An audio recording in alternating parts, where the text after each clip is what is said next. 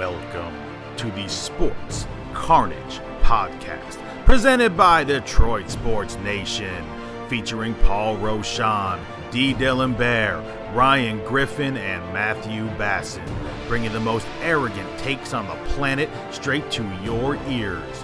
We don't promise to always be right, but we promise to act like we are.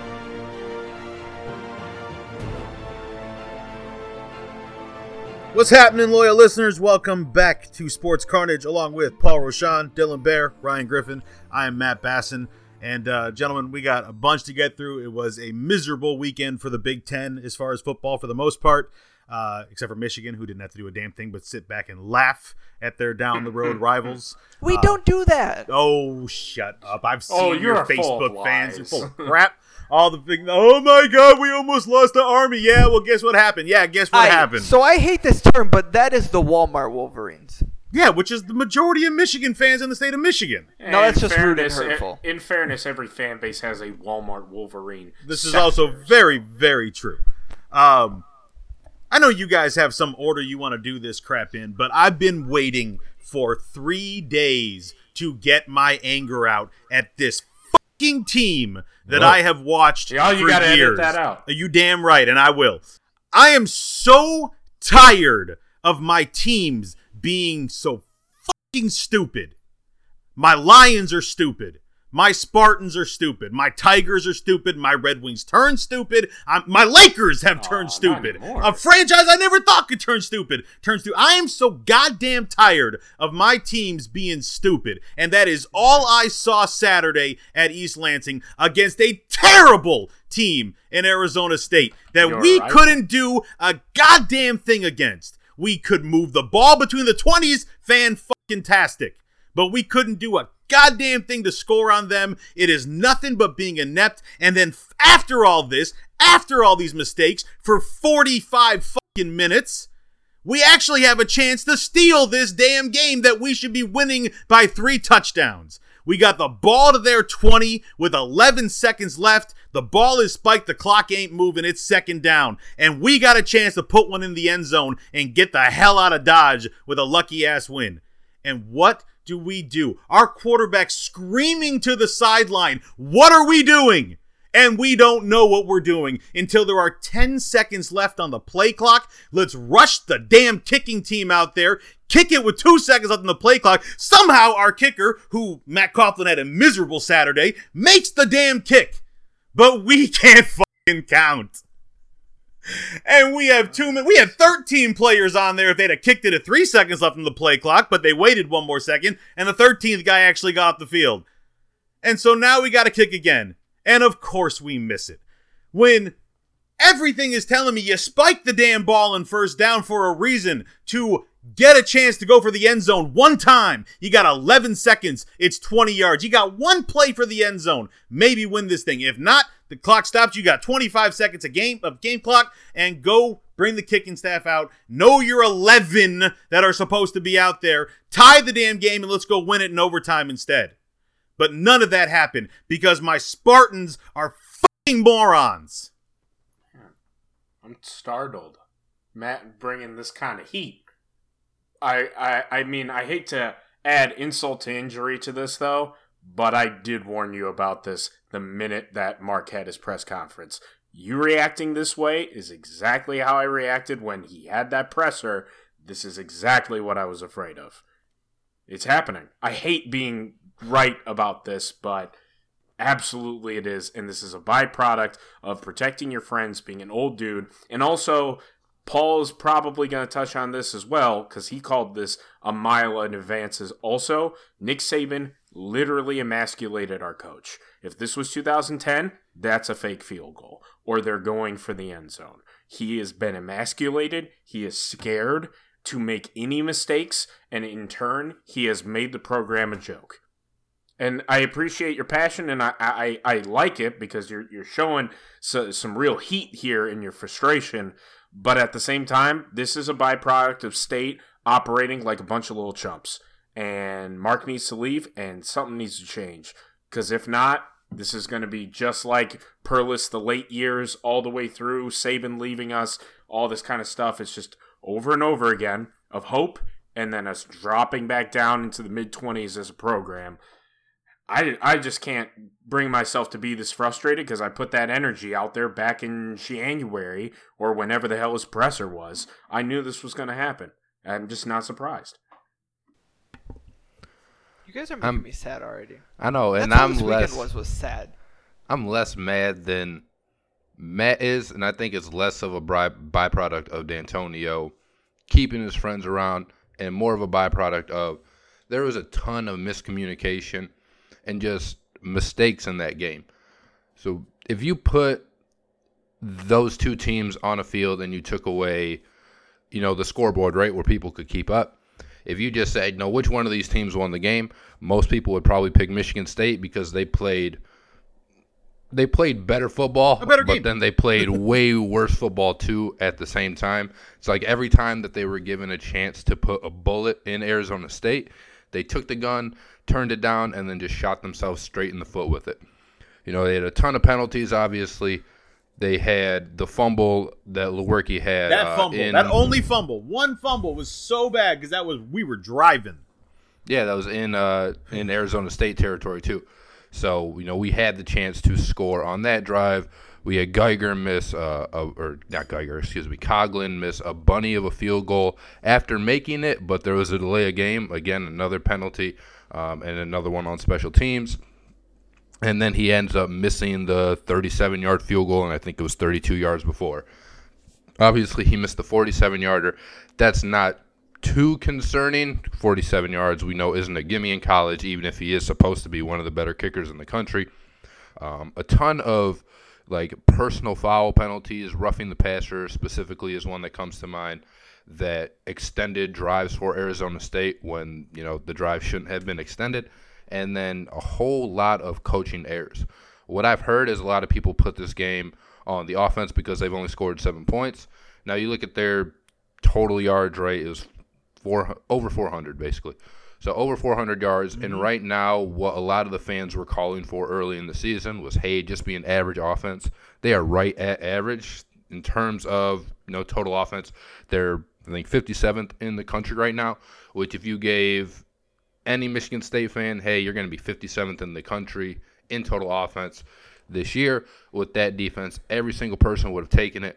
One thing that I think is the biggest thing, and I'll go back to it, is, of course, the miscommunication of the field goal.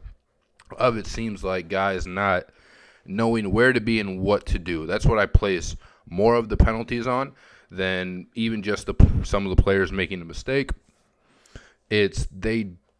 There's not communication within the offense. I think there was more than one delay of game, of course, and I'll always put that on the coaches because it's not like, you were on the road. So the crowd shouldn't have really been a factor. And then just back-breaking plays. I know we had them 3rd and 15 or something like that way back in, I think they were within, their own 10-yard line. And, it's a play where if we get it, obviously the strip sack had the hands to the face there. So there's a lot of penalties and not stuff that I'd particularly put entirely on the coaching staff being just bad coaches.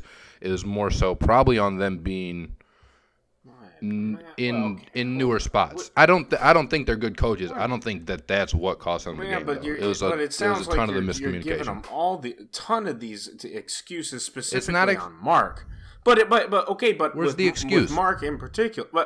Because you're talking about how at least the offense gained yards. Okay, but then we're also I just said there's a lot of people that blame the offense, and I think that's but the offense is because Mark again. Brad, I think this is kind of a sickly thing. While I was talking about how the changes in the meshing and everybody switching chairs and shit was bad. I actually think Brad Salem is a actually competent coordinator, and I also am almost certain that Mark superseded him on multiple occasions, including the last possession that Michigan State had before the field goal. So basically the 3 and out that they had in order to set Arizona State up in our territory. They started out with 2 runs, and then there was the throw to Darnell Stewart that was called incomplete. That is Mark's call. Because Brad Salem was not calling that game where they were going to have dive plays that they hadn't run the entire game. in that scenario because Mark was scared and he superseded. And also the 4th and 1 where Connor Hayward, I'm tired of this motherfucker, was in instead of Elijah Collins, and they were not in the shotgun or in the pistol. If Brad Salem was able to call this game the way that it was supposed to without being impeded, we're winning this game by double digits. But Mark can't do that because he's an arrogant, empowered old man who needs to get the shit out of this program before he sinks it into oblivion, and he already maybe has. So I have one thing I feel is your guys' frustration, especially regarding the play calling, and I think a lot of that stems for not understanding what's going on. So you guys will know I have defended for 3 years now Michigan's play calling. I have absolutely said that has not been the issue. It's been the horses in execution, which is coach speak, I know, but I really believe that. But one of the biggest things is this collaborative approach that Michigan has had to play calling, and everyone didn't like it. They said that Jim Harbaugh's hands on everything. It's his offense. He's outdated, blah, blah, blah, whatever. And this year, he turned everything over to Josh Gaddis, and it's been a little rough so far. But what's funny, and the parallel that I'm drawing from this, is you still have ignorant people out there that are, because things aren't going well, that are like, oh, well, this is still Jim Harbaugh's offense. He's overriding Josh Gaddis, which is not accurate at all. It's not what's happening. But what I think causes a lot of angst for Michigan State fans is you have no idea there's no clarity as to who's calling the shots, when are they calling the shots, who's really in charge of the offense. I think it's pretty clear the actual changes when Mark took over. You did the famous deck shuffle that everyone calls it, and you moved Brad Salem to OC. And one thing I was kind of excited for, both in the spring game, and I know it's weird to get hyped up about a spring game, but you saw some of the concepts they were trying to implement in the spring game, and then you saw it carry over to the beginning of the season to the Western beatdown that probably overreacted to a lot of people. But what you saw was a lot more spread concepts, which your team needs, because even before the injuries, you didn't have the offensive line capable of the pro-style traditional attack that Mark would like to execute. So you really need to go to more spread concepts. But it's interesting to me you point out, well, this is when it changed. This is when Mark took over. This is when he turtled and tanked the play calling. And I'm not even saying you're wrong, but it's so frustrating to sit here and watch the games because we really have no idea. It's a lot of guesswork, and it's frustrating. And the Hayward play that you point to me, that was my most upsetting play of the entire game watching it. Asinine. And it wasn't the play call. Now, I was not happy that Collins wasn't in the game. I had no idea why you were using Hayward, but I will defend the coaches on this. The play call was fine. Hayward should have easily had that first down. You have a defender that literally dove at this man's ankles, and he could have stepped around him. He could have jumped over him. He could have high-stepped over him, let alone hurdled him.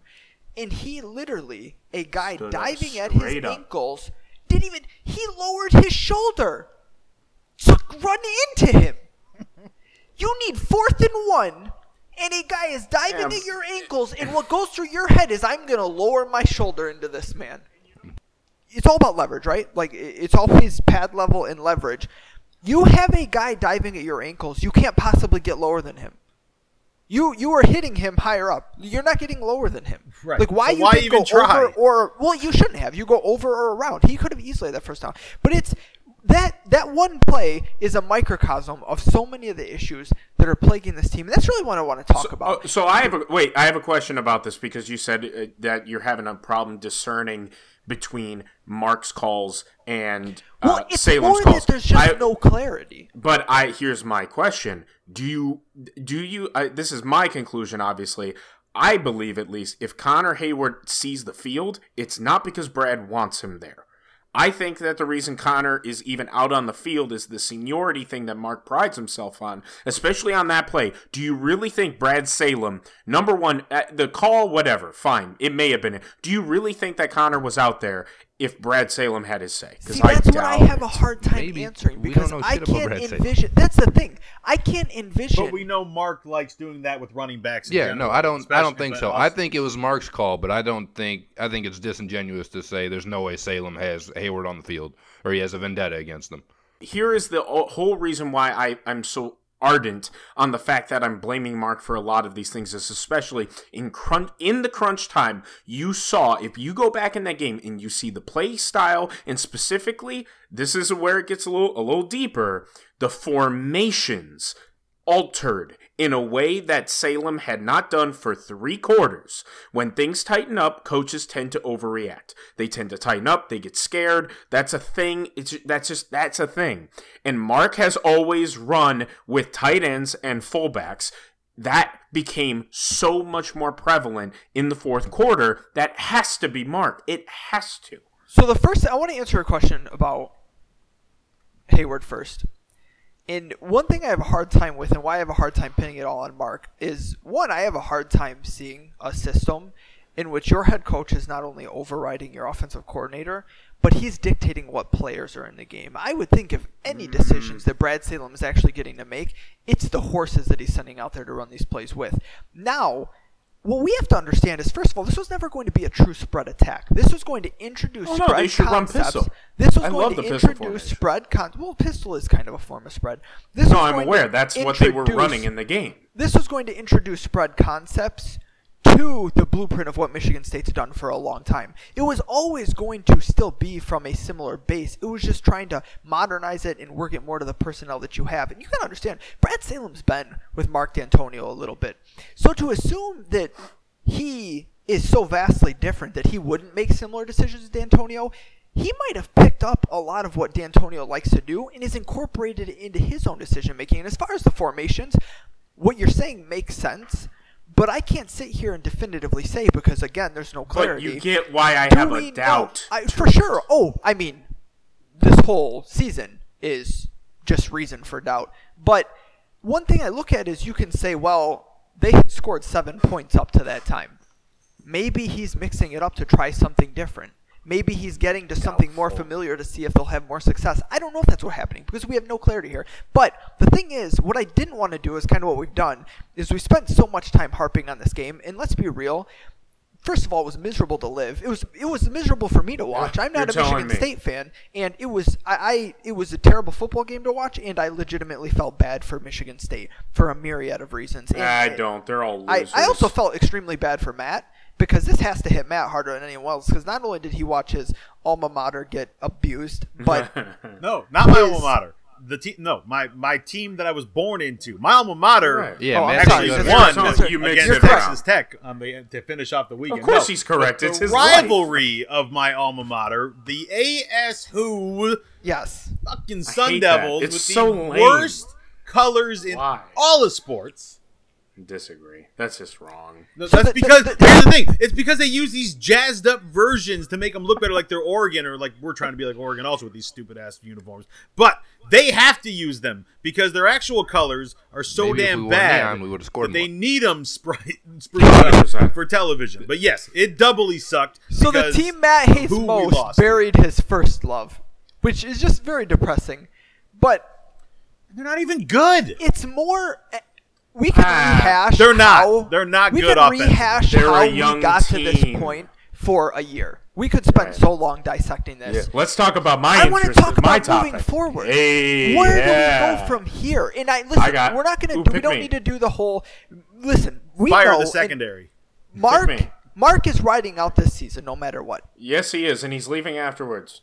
If there's a God in the sky. Where do we go from here? What happens from here? And I want to be realistic about this. You can tell me your dreams, but I want to try to rein this in. Like, don't say, I want. Pete Carroll. No, what is this? What? Why? Dylan's said don't guy, say Pete Carroll. Oh, my guy? At Clemson. Brent Venables. Yeah, Brent Venables. Oh. He's not coming to MSU. I want to be Thanks. realistic about this. Thanks. I want to be He's realistic the about this. perfect fit. There He is would be no great. better fit. Except he's not going to come. So, I'm aware. where do we go from here? And what is the proper blueprint? And we all Ooh, know pick me. you I have. think about this on the reg. All right. Dylan can go first because he's going to ejaculate if we don't. I am. I love this topic so much because I've been wanting to replace Mark since 2016. Well, it inspires hope. That's the nice thing about these topics. It's all about hope in the future. As a Michigan fan, I would understand. I will bookend my statement with questions to the general public because I think a lot of the discussion of what goes moving forward is how you view the Michigan State job. I, for one, don't think it's nearly as bad as I'm going to guess Paul does. But then again, there's been... I'm aware. We've had a lot of times where we've assumed and been completely false. So I'm not going to actually assume that. So I'm going to assume that we're all in agreement that a state is a top 25 job in the country. 25 is not hard. If you really think about it, there's probably not 25 better jobs at Michigan State. So, with that in mind, the question becomes, first off, does Mark leave after this year? Especially if they wind up going 6-6, 7-5, even 8-4. I really feel like he's not long for this. I mean, part of the reason why I believe that is the decisions that he's making now are such...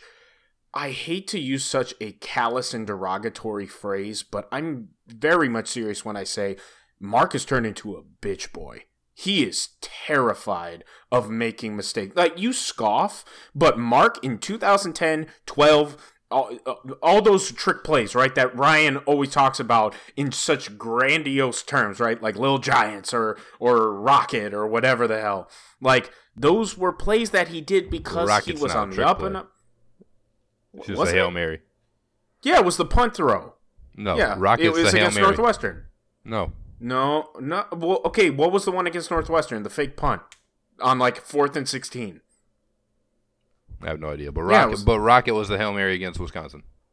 Sure. Regardless, so he was making these plays, making these risks and whatnot because he wasn't scared. And then in 2015, his former mentor Nick Saban literally tore his soul out.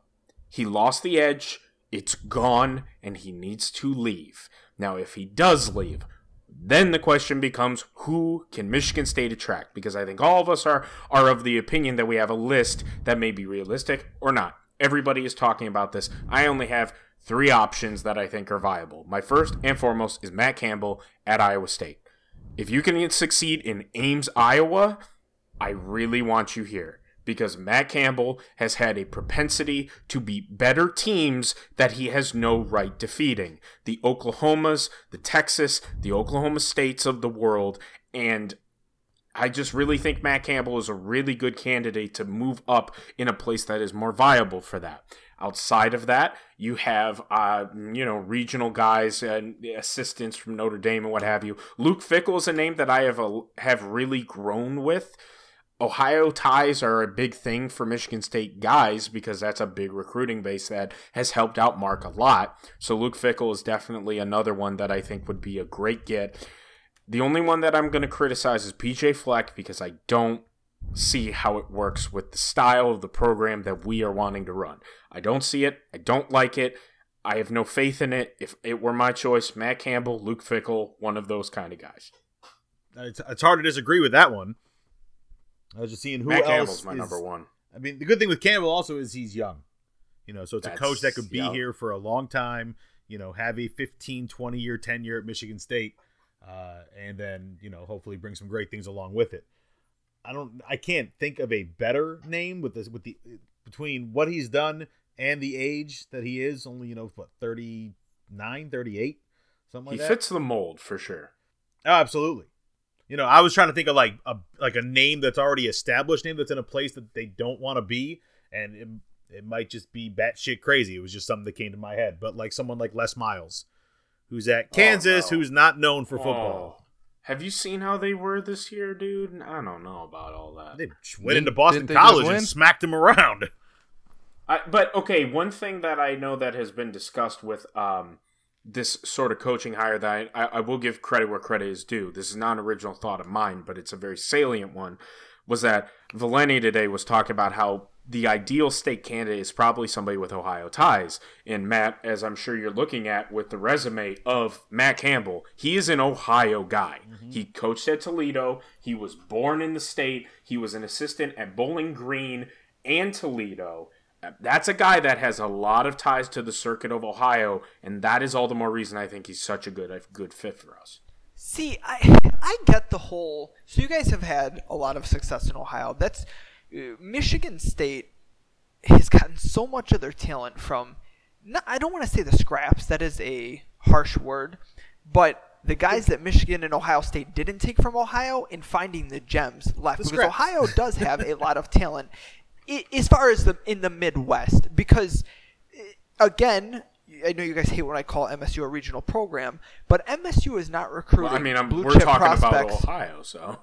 Yeah, well, that's MSU's not recruiting blue chips from California, Texas, Florida. Not a lot. Okay, it's not happening. So I get the emphasis on D'Antonio's had a lot of success doing it, and it's something you want to continue because those high school coaches in Ohio are still very familiar with your program, even though you're on hard times. So if you bring in a guy who continue that in the continuity, I understand it. But what I'm looking for is change. I want to see the program go in a new direction. And it's not a knock on D'Antonio. It's not a knock on everything. Michigan State, to me, needs something fresh because I think Michigan State has become stale. And I don't think that D'Antonio's way of doing things, even if he wasn't a bitch boy and was the coach he was 5 years ago, as Dylan said, I don't think that would succeed today. I think the Big Ten's changed a lot. I think the game is changing. I think Michigan State has gone stale with their head coach. Again, not trying to take shots. It's just how I'm looking at it. I want to see something fresh. My very off-the-cuff, no experience guy is someone who would never be offered the job. And I know I said I want to be realistic, but I just want to let it be known out there. I think the most ideal person in the world for Michigan State is to hire Kellen Moore. And a lot of people would think that's absolutely absurd. Even remotely I know it's not.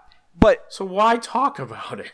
Because I like this guy so much. Okay, I have a question. Do you even remotely think that Bill Beekman would even remotely look at this guy? Because if he doesn't, then I don't there's no think point. He knows who Kellen Moore is. Exactly. So I don't really see the point. I'm not trying to undermine you here. I know. It's just, I love Kellen Moore. Like this is a guy. Look, I agree. This is a guy who, legitimately, at Boise State, people are like, this guy is going to be a coach, like a really good coach. Before he ever even made it in the NFL, this is a guy who has the arm talent of Dylan and who not only was one of the most winning quarterbacks in college football history, but made it on an NFL roster for years as a backup just on what he's got upstairs. That's it. And before most people are done with their NFL career, gets on the Cowboys coaching staff because they actually have a general manager with foresight. God, I wish I knew what that was like because we had Kellen Moore here in Detroit first. And then very shortly, 1 year after they had him on their coaching staff, we're like, we're going to give this guy the OC job. And what has he done? Turned Dak Prescott into a god. Modernized their offense. They look so good. Kellen Moore is not someone you're going to hire, but you need to find the Kellen Moore for the blueprint. suggestion. You need to find the Kellen Moore blueprint. You need to find someone fresh and young and someone who is not going to say, we need to do things this way. Someone that is going to take what is available. How is Matt Campbell not a fit for that? In Canada. So Matt Campbell, to me, we can't all just say Matt Campbell. It's much closer to the D'Antonio mold to me. How? I understand. His offense is nothing like that at all. His starter for 2 years at Iowa State was a like tight Mark end. D'Antonio's offense, okay? Exactly. Nobody's on. So you can go with anybody on the board. I know you hate PJ Fleck. PJ Fleck's a guy I don't like him I'm at not all. sure if he would take the Michigan State job, but I have an inkling he might, especially if he has another lackluster I think year. I think they're going to hide. They're going to offer it to him. That's what I'm fearful of. So They will the go with reason I the like devil PJ that they Fleck know. is you need a recruiter now at Michigan State. And I know that it's not the don't agree Michigan with State that. way, but your talent after this year, and especially after the next year when everybody leaves, there is none. You have nobody. You don't have the diamonds in the rough. I wonder why. You don't have blue chips. You don't have anybody. And the thing is, everyone's like, well, we don't traditionally recruit. That's bullshit. Mark D'Antonio, coming off his playoff appearance, strung together 3 back-to-back-to-back top 25 recruiting classes. he And missed did what on a with lot the of those Heat? guys, and now the past 2 years has they all went completely to fallen jail off a cliff. or got kicked off And the the team. next 2 years, your recruiting classes are unfathomably bad for a relevant Power 5 team. Like because Mark lost it. you are legitimately recruiting like Kansas pre-Les Miles right now. Actually, they might have out-recruited what you are bringing in next year. What is the point of this with what we're talking? You have to have a fresh guy that's going to revitalize the program and energize it. No one wants to go to MSU right now. If they can go to Ohio State, Michigan, Penn State, which I know that you hate, but that's reality. All these regional programs that you're Cincinnati, why you get a dude who can Cincinnati, you talk about Ohio. Cincinnati's out recruiting you right now. Yeah, a because MAC Luke Fickell's school really solid. is out recruiting you right now. And Luke Fickell seems like a good candidate for this. He would be a great candidate if he'd take and the he's job, a Cincinnati which guy. he won't. Which is the problem. That's the problem. Actually, from what I have heard, that is actually not true. Sources alert. If Luke Fickell would take the job, he is the guy. And I actually, despite thinking he's a massive prick, think Luke Fickell would be a very good fit for the job. I just don't think he's going to take the job. But if you he'd can get fan Luke the Flames Fickell, against Michigan too. Well, deadass. he would do more than fan the Flames. Apparently the only fear is that Fickell, if Ryan Day leaves, Fickell's gone to Ohio State. One, why would Ryan Day leave unless it's for the NFL, I guess. But two, that's all the more years. reason. Yeah, well, again, I'm with you. I understand, and I'm saying Luke Fickell is a very viable option if Beekman has the balls. Because, again, it's an Ohio guy, Cincinnati to MSU. It's been done before. He hates Michigan, dead ass, and Ohio State. Say what you will about Michigan State, but post Nick Saban, our program is basically taking the Ohio State scraps and making them our own. So I told you guys what about this. Jim Tressel? I told you guys this before. Fickell is my Jim guy. Tressel. But some of the other names that even Valeni mentioned today, and I think some would be good, like Josh Heupel, whatever his name is. Heupel. The head coach at Central Florida. At UCF, yeah. Yeah, age 41, an offensive-minded guy, and that's mainly what I would be looking for is a guy just really on the offensive side of the ball. Now, obviously, if you can get a guy who's great defensively, like if Venables would take the job, you're going to prioritize just having a really great coach over somebody that prefers one side of the ball. But, I've seen this story before. I don't want a great defense and then just an average offense because we've seen really where that gets us. And then I do think that the ties to Ohio and different things around the Midwest, I know Chip Long, Notre Dame's offensive coordinator, is another name that was kind of mentioned today. A guy who's already recruited the area and, of course, has done so at a high level because he's at Notre Dame. You need somebody with those ties to be able to win here. I understand what Paul's saying where he wants a change to the program, kind of a different way of doing things. But we're never going to be able to pull those guys from California, the guys from Texas or Florida or anywhere like that. So what you need is those guys that are maybe not. They're recruited by Ohio State, Michigan, Penn State, but they're not their tier 1 recruits. Those are kind of those guys as backup plans, and then maybe every now and then you do poach a high 4-star, low 5-star guy from one of those programs that they really wanted. But that's how you get to have those chips on those shoulders, and that's really what's worked for Mark, and kind of what he's gotten away from is he hasn't been able to mine those gems, if you will, at least on the offensive side of the ball. On the defensive side of the ball, he still has some really good players there, but on the offensive side, you need those Midwest ties so people, one, they're just familiar with the area, and it's not. It makes sense for them to go to that school as opposed to a kid from California, Florida, Texas, just wherever else has an abundance of talent, but we don't really reach out to. So, I guess to cap this, please cap this thing. 35 minutes on this trash ass program. No, I mean this is an interesting. Hey man, it was a Grizzly take. Trash. Well, and also in fairness, as Paul said, I like talking about this because it's a hope. Right? Mark is done. I think we all agree.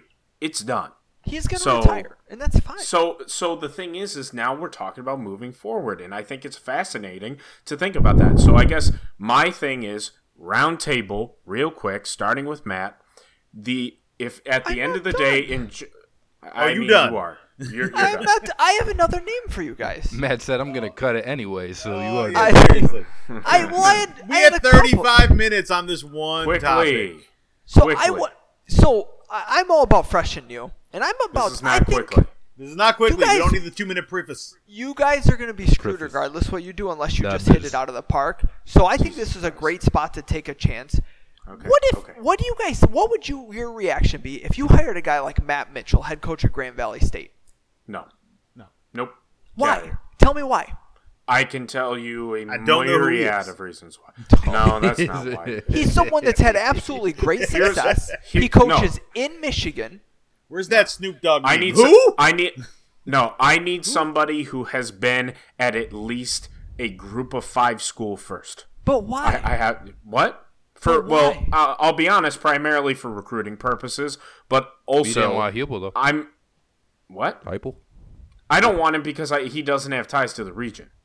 I don't have. He coaches in Michigan for 50 years. Not No, he's talking about literally, Heupel. but he's been here a while. I'm talking about Heupel. Oh. Yeah, he coached under Bob Stoops. I Papa Big have Fat. no interest in anybody who has not had ties to the region because I See, think that's- our I'd take Bob success. Stoops. See, that's my Pull his biggest ass out of the problem. XFL. That is my biggest dude, problem. our program's greatest success is when we are able to take. Again, I'm using this analogy I because know. it I legit get it. works. Is take the scraps of Ohio State But and you're do narrowing better. Tell- your but you can't tell me scope Bob so Stoops can't much. recruit. That's the thing. You can't No, but bring Bob a guy Stoops in isn't here coming and he here. can Stop. develop those He ain't doing relationships and shit. figure it out. XFL. And listen, It's Grand that's Valley, part of the dude. problem. Is I'm not just talking about Matt Mitchell. The problem with MSU is you narrow your scope on everything. Widen your scope, and instead of just trying to get the scraps from the state of Michigan, the state of Ohio, Iowa has some talent. The East has talent. If you Well, I rate mean, the Pennsylvania Midwest as a whole. in those areas, You're telling Indiana, me that Illinois, you can pull guys I'm out not of here. Look, here's another reason. This is all the more reason why I asked about the top 25, about where the program is because if we're a top 25 school, we don't need to be fucking around with the Matt Mitchells of the world. We don't. Simple as that. But how do So- you know that he's not the next Luke Fickell? You could say that about a ton of guys, and I'll give you an example. The North Dakota State coach, Craig, it starts with a B.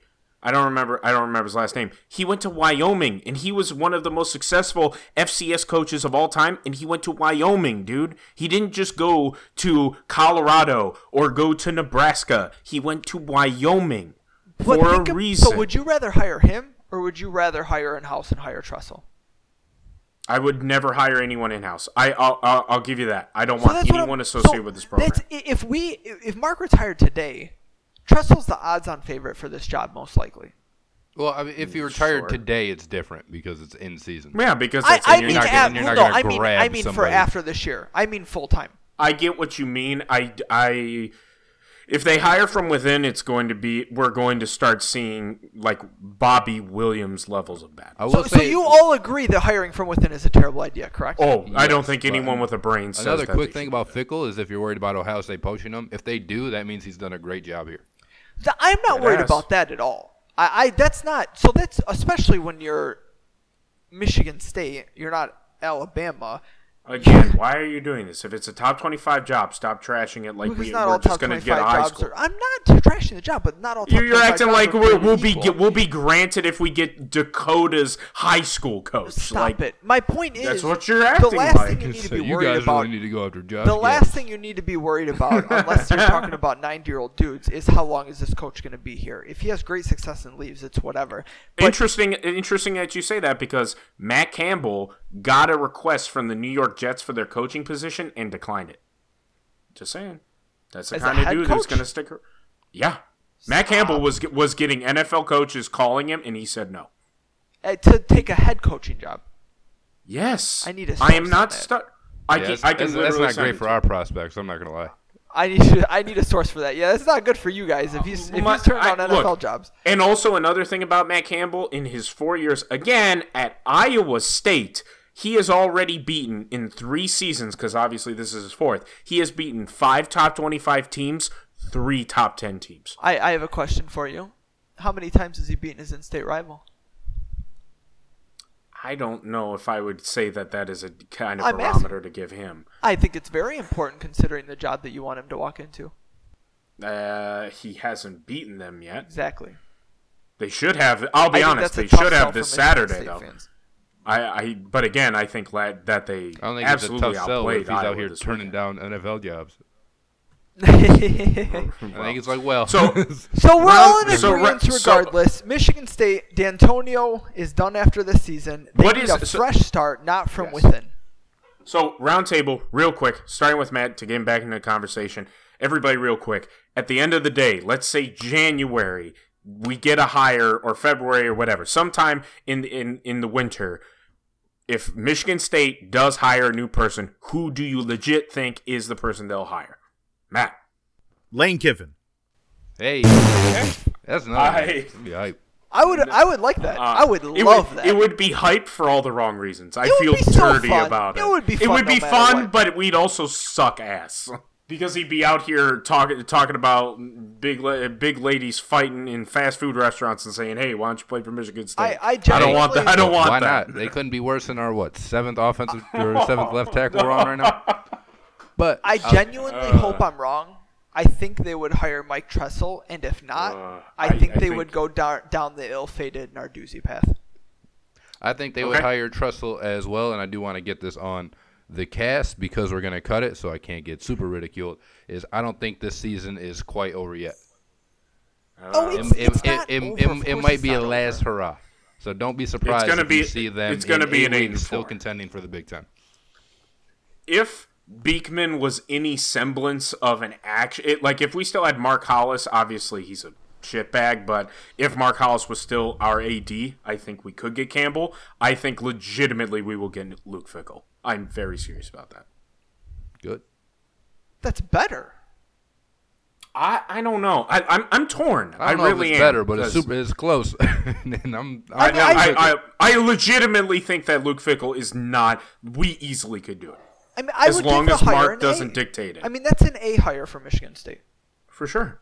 Now, I- the one thing that I want to stress, you have to give, unless he's just an abomination, you're like, holy crap, this guy's in over his head, you have to give whoever it is 5 years. He needs 5 years. Oh, yeah. I think we're all in agreement on that because the first 2 years are going to be dead. It's so much change, and you're inheriting, honestly, a super similar situation to what Harbaugh did, outside of the fact that you guys are going to win way more than 5 games this year. Fair. All right. I think that wraps it. I think that was a good discussion, for real.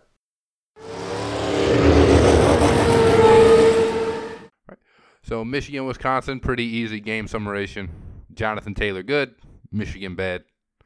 I know we're going to get to our picks a little bit later, so I don't know if we're supposed to talk about like who's going to win the game yet or what we think on the final outcome.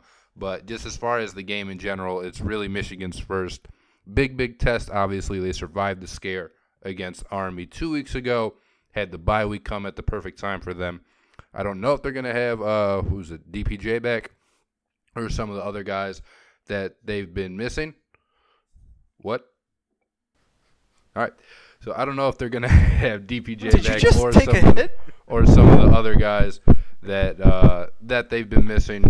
But Wisconsin's obviously looked really good. Michigan had the struggles that I just mentioned. It should be an interesting game. There's a lot of talk about the offense and is it really that much improved under Josh Gaddis? And this is really kind of the litmus test for Michigan moving towards the rest of the season. And, and just in week 4, it could be a game, especially since it's a conference game, that really makes or breaks their season. So you would know what we were talking about if you waited for me to introduce it, but that's all right. He had a great intro. I mean, Did Dylan he? told me to go. So Ryan had a great follow-up to what would have been an intro. I mean, we just talked about how Intro. Michigan State needs a fresh start. Well, Michigan needs a mid-season reboot, even though we're not really to mid-season yet, coming off a bye week. Terrible injury. This game feels bigger than I think a lot of people imagined it being at the beginning of the season. Dillon especially was down on Wisconsin, in large I part. was so wrong. Well, you have to understand that Dillon was not wrong in his thinking. You're replacing 4 of your 5 starters on offensive line, and yeah, they turn out guys like nobody's business, but that's still a tall ask. You're breaking in a new quarterback, and yes, we know Hornibrook sucked, but still, again, a tall ask. Just a lot of changes. Cone's been good, man. But Ryan said Michigan's bad, and that's a little Ryan hyperbole, but Michigan certainly hasn't been what people expect them to be. This game feels like it means so much for Michigan going forward, but in the grand scheme of things, does it really? So I want to hear from you guys. Not just, we're going to, in picks, we'll kind of talk about who's going to win this game, and we already know based on bets made earlier this week what Dillon thinks. But I got a good line. I got a good line. A little bit of the matchups in this game, what's going to pose trouble for both teams and what we expect to see on the field, but also what does this game mean for both of these programs this season? How important really is it for both teams? So I'll take the lead on this because I had a question that apparently Paul's answered marginally, but I think that the feeling in general is this is it. This is the moment for Jim. Not Ohio State at the end of the year, not Michigan State, Notre Dame, any of the crazy amount of difficult games that they have moving forward, because that schedule is crazy. This feels like the game where the fan base is either going to quit or they are going to stay. And whether or not that is an accurate sentiment, as Paul has made pretty clear, is that Michigan is either, we'll know whether Michigan is closer to Nebraska and Tennessee at the end of Jim's term. But my feeling is this is it as well. I think this game is going to show whether Jim is able to salvage and create something here, or if he's going to be the same as his predecessors in the sense of not attaining actual accomplishments. And the reason is not whether or not they win or lose the game itself. It's that, again, the schedule is so damn hard moving forward, you can't afford to have a game like this and drop it right after a bye week where you look so bad. The fan base is going to turn, the pressure is going to be turned up, and far more importantly, and it's the biggest thing, is a quarterback controversy cannot be the thing you have for a season like this with the schedule. And if that is the case, big trouble ahead. And I'll say more about who wins or loses, but this is the turning point for this game because it is a referendum on the season, which will in turn tell us whether Jim can actually salvage Michigan or not. Well, there's not going to be a controversy because it's going to be simple. If Shea Patterson plays like crap, if he continues to be loose with the football, he's going to get pulled. And there's not going to be a controversy because, A, McCaffrey's capable on his own, and the fan base already wants it. So I don't see much controversy playing into it. But you remember how this went last time in Wisconsin. I'm just saying. But one of two things is, well, last time in Wisconsin, our quarterback got a concussion, and then we had John O'Korn, and it was a bad time. But it's simple. Shea Patterson's either going to play a good game, and he's going to win the fan base back, or he's going to get yanked. There's not going to be an in-between. So I don't really see necessarily controversy. One of the things that I disagree with you wholly on, yet agree with you, it's that, what did you say a couple weeks ago? The best statement of all time. Yeah, repeat it for me. I don't remember the word. I don't want to mess it up. Oh, man. Polar opposite agreeance or something.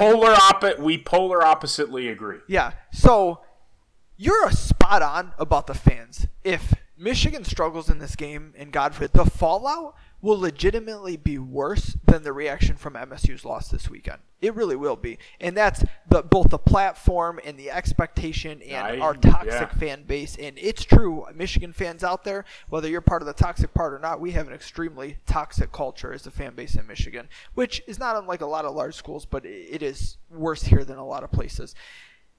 It will be like vultures. People will literally, as absurd as it is, call for Jim Harbaugh's job. Now, that won't be the majority, but people will. That's how bad it will get. But in the grand scheme of things, as far as actual on-field, this game is outside of a confidence booster, borderline meaningless. Now, it is massive for so many things, for the offense getting on track, for a nice turning point for the season for building things up as we go.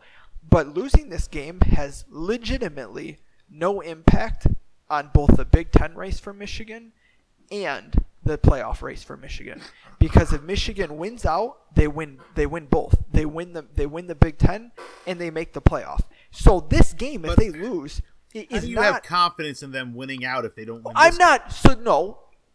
If you want to say it's a sign that they're not going to get it done, that's fine. But I'm talking about as far as win-loss, as far as just the win-loss itself, it's not that big of a deal. Like, you can easily recover from this. I almost similarly. So I agree with that. You can easily 2015 when you guys lost to Nebraska, it was stupid. That was late in the year. And it sucked. But at the end of the day, it wasn't that big of a deal. The dude also ran across state lines to Iowa and back in order to catch the fucking pass. Oh, he reestablished himself. He reestablished 30 years later. I'm kidding. So we wouldn't have had to play Bama that year, at least not the first weekend. The bigger question would be is how they lose and does this team fold? The most frustrating thing for me. The most frustrating thing is I see is all this Michigan can't win big games. Michigan's 0-6 as an underdog under Harbaugh. It's absurd. So the big game thing, every single game that Michigan plays against a team with a pulse is a big game until they win it. And then the bar moves. And last year, we had 8 big games, but at the end of the year, only 2 of them were big games. They were the 2 that we lost. So that's this always ever moving goalpost. So that narrative is ridiculous on its own. But the 0-6 thing, there is legitimately one game that Michigan was an underdog in that they had. Why are you talking strawmans that we didn't talk about? Because this is the narrative. Because it's what everyone talks about. It is important. It is. The whole Jim Harbaugh 0-6 is an underdog. It's out there. But it's also disingenuous. But it's important to address because this is what people look at this game and this is how they frame it. Okay, this is how people are framing this game, and it's inaccurate. And I want to address it from a realistic standpoint. I know that you guys know better, but people listening don't necessarily, because this is all they hear from the talking heads all week and in print and on the radio. So you look at the 6 games we were underdogs in. 3 of them were against Ohio State. A handful of them were in 2015. The first one, Utah, 2015. No one had There was Michigan no way. There's no way that was going to. Yeah, like in a million years. The only game that Michigan had a real chance in, and most of them, half of them, John O'Korn were playing. The only game Michigan had a legitimate chance in that they were an underdog under Harbaugh was Columbus 2016. And what happened? They should have won that game. They got, however you want to put it, you cannot say that they played terribly and shit the bed that day. They looked like the better team during that game.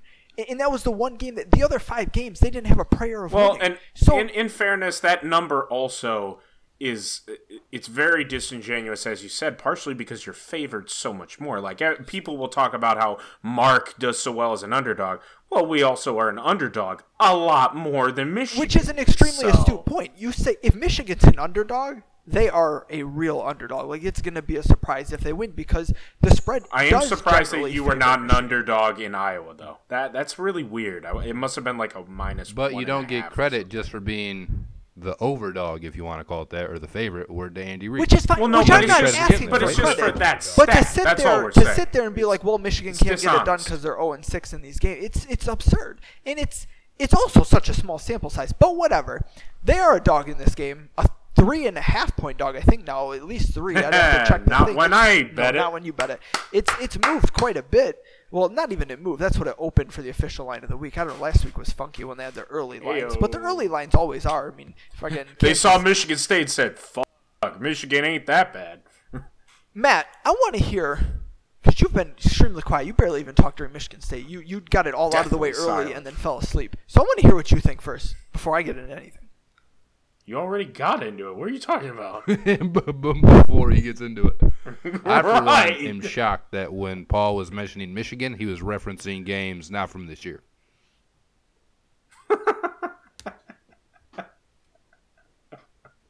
I don't get it. What am I missing? I don't think it's that straightforward just because we still don't know what Wisconsin is. Come on, look who they started up against. You start off against South Florida, and then you go up against Central Michigan. No. Look, we know they're a good team. I said they were going to be a good team. I picked this team to win this side of the Big Ten. Yay. So obviously, I thought they were What going to be. Yeah, so did Ryan. And so I thought this was going to be a damn good team anyway. But come on, the 40-something points, the 60-something points to start. You have 100-plus points through 2 games. You're not playing anybody to start this season. And these are not the years that Central Michigan is the years where they go up against Purdue and beat them in bowl games and all that. This is not the same Central Michigan team right now. And this is not the same South Florida team As that was somebody better a few who years said ago. that, somebody who said that Wisconsin was not going to be very much this year. Again, I get it. I understand. They've started 100 and something to nothing on the season. So 110, haven't right? won 110 But to 0 in their first 2 games. So yes, there's going to be a giant But overreaction. it's not overreacting when it's that big of a disparity. Have they played a Power 5 team? No. Of your own opinion, apparently. But No, absolutely not. They're not. I think they're going to be a good team. I said they're going to be a Apparently good not. team. But this good again? No, this good, and the fact that this line is what it is. This team is I'm trash. I honestly can't surprised. believe they didn't score No, they're definitely 150 not points. trash. Jack Cohen has already shown that he is way better than the schmuck who used Hornibrook? to be That's in the Wisconsin. whole Hornibrook. Him and every other All right, quarterback Hornibrook's in the still terrible. country. Point. All right, we all know what Taylor is. As far as running backs go, you can't really name a better one in the country, or there might be one. So, Travis Etienne. we know what Taylor's going to bring. Ah, man, Was it A10? Michigan is getting a lot of hate because they had a very close game, not a very well played game against a very good Army team that we've seen be good that for a while. like now. every intelligent person said was going to be a hard game for him, and then redacted a week before the game. Right, because they didn't blow out Rice the week How before. dare they? And as if playing down to your competition and looking ahead to the next week doesn't happen, especially with college kids. I just think it's crazy that you're just doing a complete 360 on your own opinion. Like, I'm not. It's not. No, my opinion was Wisconsin's the best in the West and that they will be the team to beat in the West. I stand by that. I still think there are 2 to 3 teams better in the East than That's they fair. are. Matt, and Michigan is that's one of those consistent. teams. but again, That's I just consistent. don't That's think fair. that you can like. I get the whole they've played nobody, but it's not about the score itself. It's about how. As Michigan State people know that, like, 2013, for example, like, we literally destroyed the souls of our opponents. We broke their wills.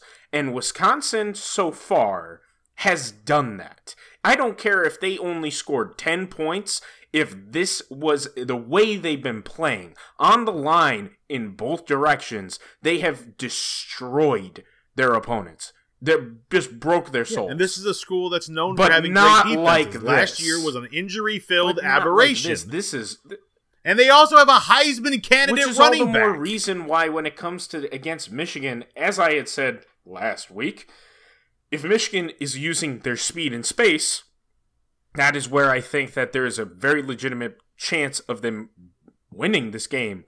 The problem is that I think that Wisconsin may again break Michigan's soul. Like, this Wisconsin front is just something else. And if you want to say otherwise because they played Central or South Florida or Central Michigan, fine. But this seems like a really special line group, even by Wisconsin standards. I think it's early to say that since they're all new. But this game comes down. I said it was complicated, and you want to simplify it, so I'll simplify it a little bit What are too. you down talking? cliche to me thing. for? The hell? To Yeah, to me. you. Fuck off. But I'm not down talking you. You're the one that was like, no, it's I super said simple. that it comes down to one thing. Those are your words. I'll put it in terms Right. you can understand. Those were your Because words. I don't want to have a dissertation Anyways. on this because The thing that's going to be huge is the most cliche thing in the world. It's turnovers. If one of these teams wins the turnover margin by 2 or more, they're winning the game, period. And Hot Michigan's take. got to fix their fumble issues, period. If they fumble the way they fumbled the first 2 weeks, they don't have a prayer in this Eric game. made it. I don't expect that to happen. Don't expect that to happen at all. That's some Madden level analysis right there. But I think it is heightened in this game because Michigan has been an abomination in that category the first 2 weeks, and it hasn't mattered because they've been better than the teams they're lining up against. At Camp Randall, it's going to matter. And what people kind of forget about a little bit, though, is much of a disappointment as the offense has been for Michigan. 2 things are extremely important. The first is on the offense. That's obviously going to get better every single week. This offense is a lot like Joe Moorhead's at Penn State. Everyone talks about Josh Gaddis coming from Alabama. This offense is way more similar to Moorhead's offense at Penn State in 2016 than it was Bama's last year. Not that both were not good, but they were very different. The reason I bring that up is Penn State, that's the year they got obliterated, like 40-something to frickin' 3 or whatever it was against Michigan, but then ended up winning the Big Ten and going to the Rose Bowl and dropping 50 points. They averaged like 20-some points in the first half of the season and then like 45 in the second half of the season. It was an offense that I'm sorry, is Saquon Barkley on your team? And get rolling. Oh, yeah, pretty much. Don't get him started. Oh, yeah, pretty much, yes. Fucking Christ. And Oh I my would, God. so that was Saquon's sophomore That was year his or freshman junior year? if I'm not mistaken. Yeah, It was not. Who has the better running back on Saturday, Paul? Oh, no, Jonathan Taylor is a better running back at this point, but he's also been doing it a my lot longer. God. Oh, Zach Charbonnet, when he gets to that point. will Oh be yeah, a just better like Shea running back than Patterson, Jonathan right, buddy? You I ejaculating never said that that. he exists. I never tell me where I said Shea You Patterson literally was a top were having 5 sexual quarterback in the pleasure country. dreams about Tell it. me, Wait. So you don't. So your standards are so low you jerk off to not top 5 quarterbacks. we were going from John O'Corn. I would have jerked off to you Yeah, throwing and you the were ball. going from Chris Evans or whatever the fuck his name was. So, no, we have a really good Really running good, back, who's which better was your than point a and all that. Heisman He's candidate. obviously not Saquon, but Saquon wasn't what made that offense go. He was a big part of it, but if you watch that team, it was a lot more than Saquon. But that was a big part of it. It takes time. The biggest thing was, what was everyone's concern coming into the season for Michigan? The biggest weakness. It was the defense. And the defense has actually been the pleasant surprise thus far. The defense has actually played better than expected, especially in the secondary. And the best thing is, Wait, whoa. No. we played I two can't let you gimmick do that. offenses. I cannot let you do that. How What? many times did Army What? throw the frickin' ball in that game? You want to talk about your secondary? You got tested 8 times in a football game. Get the hell out of here. Obviously, I'm not talking about Army. Then why are you Obviously, I'm not touting talking up your about Army. secondary after one I didn't game? think they threw it. I didn't even think they threw it What the 8 hell times. is this? Because the narrative in the offseason was that After Michigan one game, had you one can't corner say your that should be on the secondary field. looks Yeah, awesome. Which was Army probably absurd. would have won if they only threw it 7 times. I'm telling you what It's it true is. You story, dead you ass. can choose to think it's inaccurate, and when every team gets shut down through the air against Michigan, you can revise it. I'm telling you what reality is, and you can And say, you're gonna oh, need that small secondary. sample size. You- That's fine. I'm telling you the secondary is better than expected, and will Yeah, be better than after expected. having a quarterback Regardless, that threw fucking 8 times. the Hang on. defense.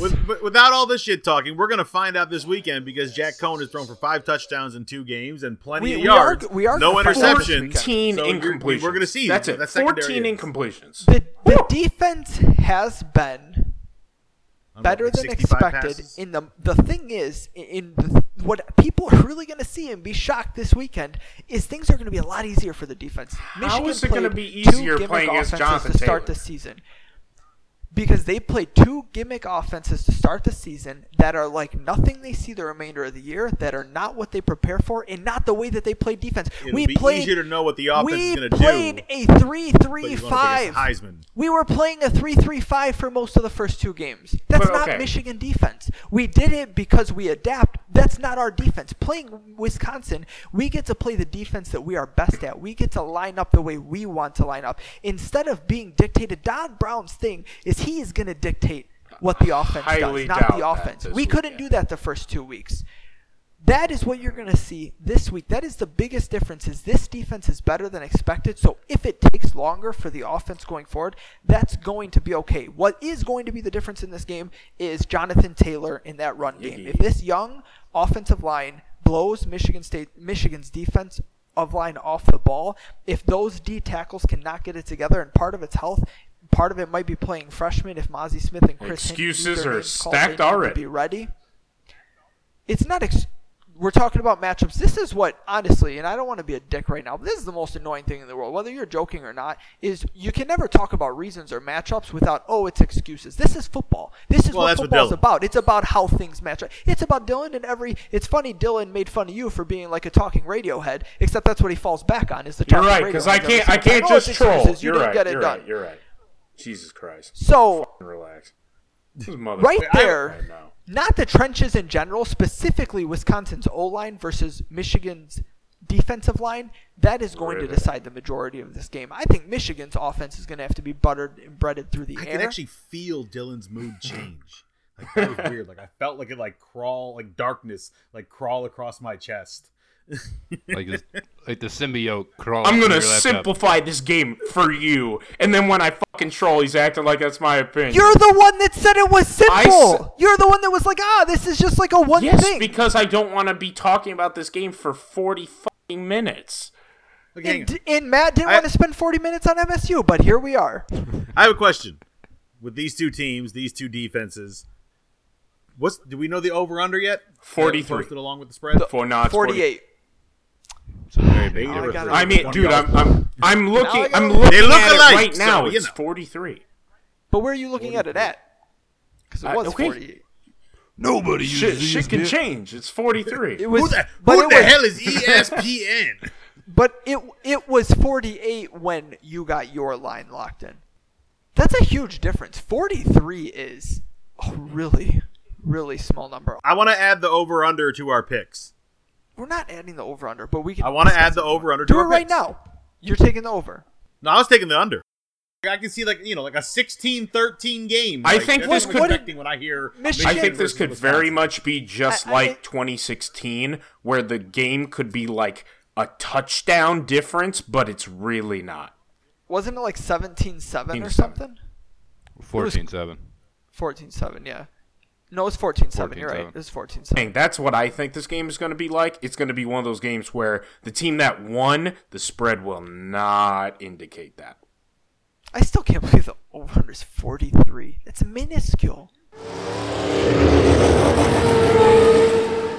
As riveting as this Wisconsin-Michigan game is going to be, last Sunday I watched one of the worst football games I've ever seen in my life.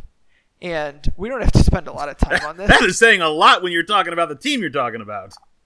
It is saying a lot, but because it was super ugly for both teams actively trying not to win the game. The Detroit Lions played a very good but very depleted LA Chargers team, and they won, which is the best thing I can say about the game.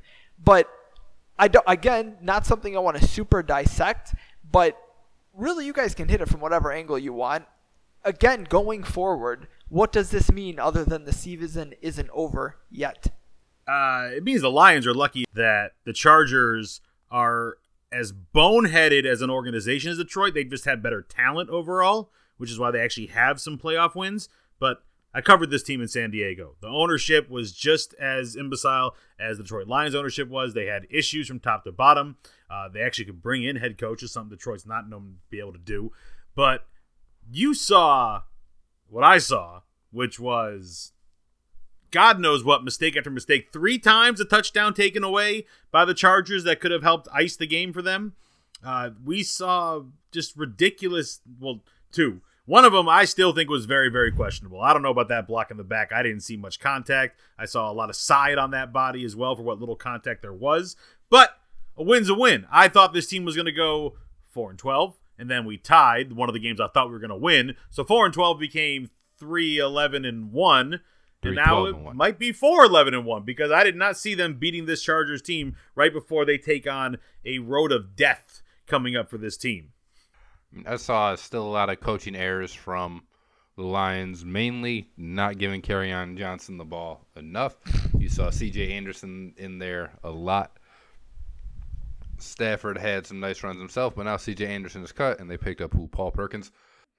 I'm not super worried about the kicks that Prater missed.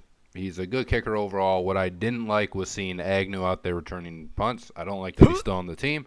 I don't like seeing Danny Amendola returning punts either. I'd rather it be Ty Johnson. And it's just, it's still bad offensive. Well, I'll say Stafford was hurried. Obviously, they didn't get any sacks. the Chargers didn't with Ingram and Bosa there. That's impressive. It was, and Tyrell Crosby played well, kind of given the situation that he was thrown into. So shout out to him there. We still don't know the situation with Taylor Decker, but that's not something that I expect to be kept up throughout the course of the year. So I think really just kind of what you learned is sort of confirmation for at least the Lions end of it is not that people thought they were, but they're not really contender in the NFC, not with the other good teams. Now some of the other teams lost some of their key players this week, most notably the Saints, which might help the Lions down the road, but they still look, kind of far worse than some of the other better teams in the NFC. But, it is a win that they were able to end up escaping with. Some bad throws by Stafford. In the end, thank God they didn't really, matter. But just mistakes from both teams, and the Lions were able to play, more mistake-free than the Chargers were. So it's a good win because it's a win, but it did not certainly look pretty, and it's not one that I think would necessarily, give you confidence moving forward. I don't mind literally anybody but Jamal Agnew returning kicks. Jamal Agnew is trash, and I don't know why we're devoting airtime to him, but since we are, I'm just going to shit on him because he is the person I despise more on this team than anybody besides the coaching staff. It disgusts me that he's on this team, yet we're cutting. I thought we were going to cut him. We didn't cut him. It'd be 3 years late if we did cut him, but better late than never. This man sucks. He's blind. He is not shifty. He does not break tackles. He does not run through people, around people, over people. The only thing that he has is he's fast. So if there's completely Jamal Agnew, so if he's completely green grass and there's a huge lane, yeah, he can house it because he's fast. So can a lot of people in the NFL. He is trash, man. And everyone's like, oh, he was an all-pro. Yeah, so was Tariq Cohen. He was an all-pro. I was so disappointed at the non-reaction from Dylan. It's petty. It's not petty. It's glorious. Hang on. You're the guy that goes after Michigan every chance you get. You should respect it a little bit. Because I don't do lazy shots. Dylan. That's a difference.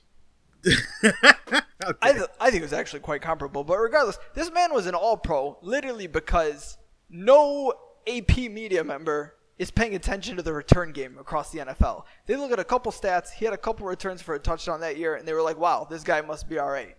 He's not. He's absolute trash. Even if he could hold onto the ball and didn't fumble, he's still trash. But he can't even do that. So this man needs to go. I don't mind Amendola on punts. I do want to see Ty Johnson. I've been all about him since we drafted him. I love Ty Johnson. I really liked him at Maryland, and I think he should be returning kicks and punts.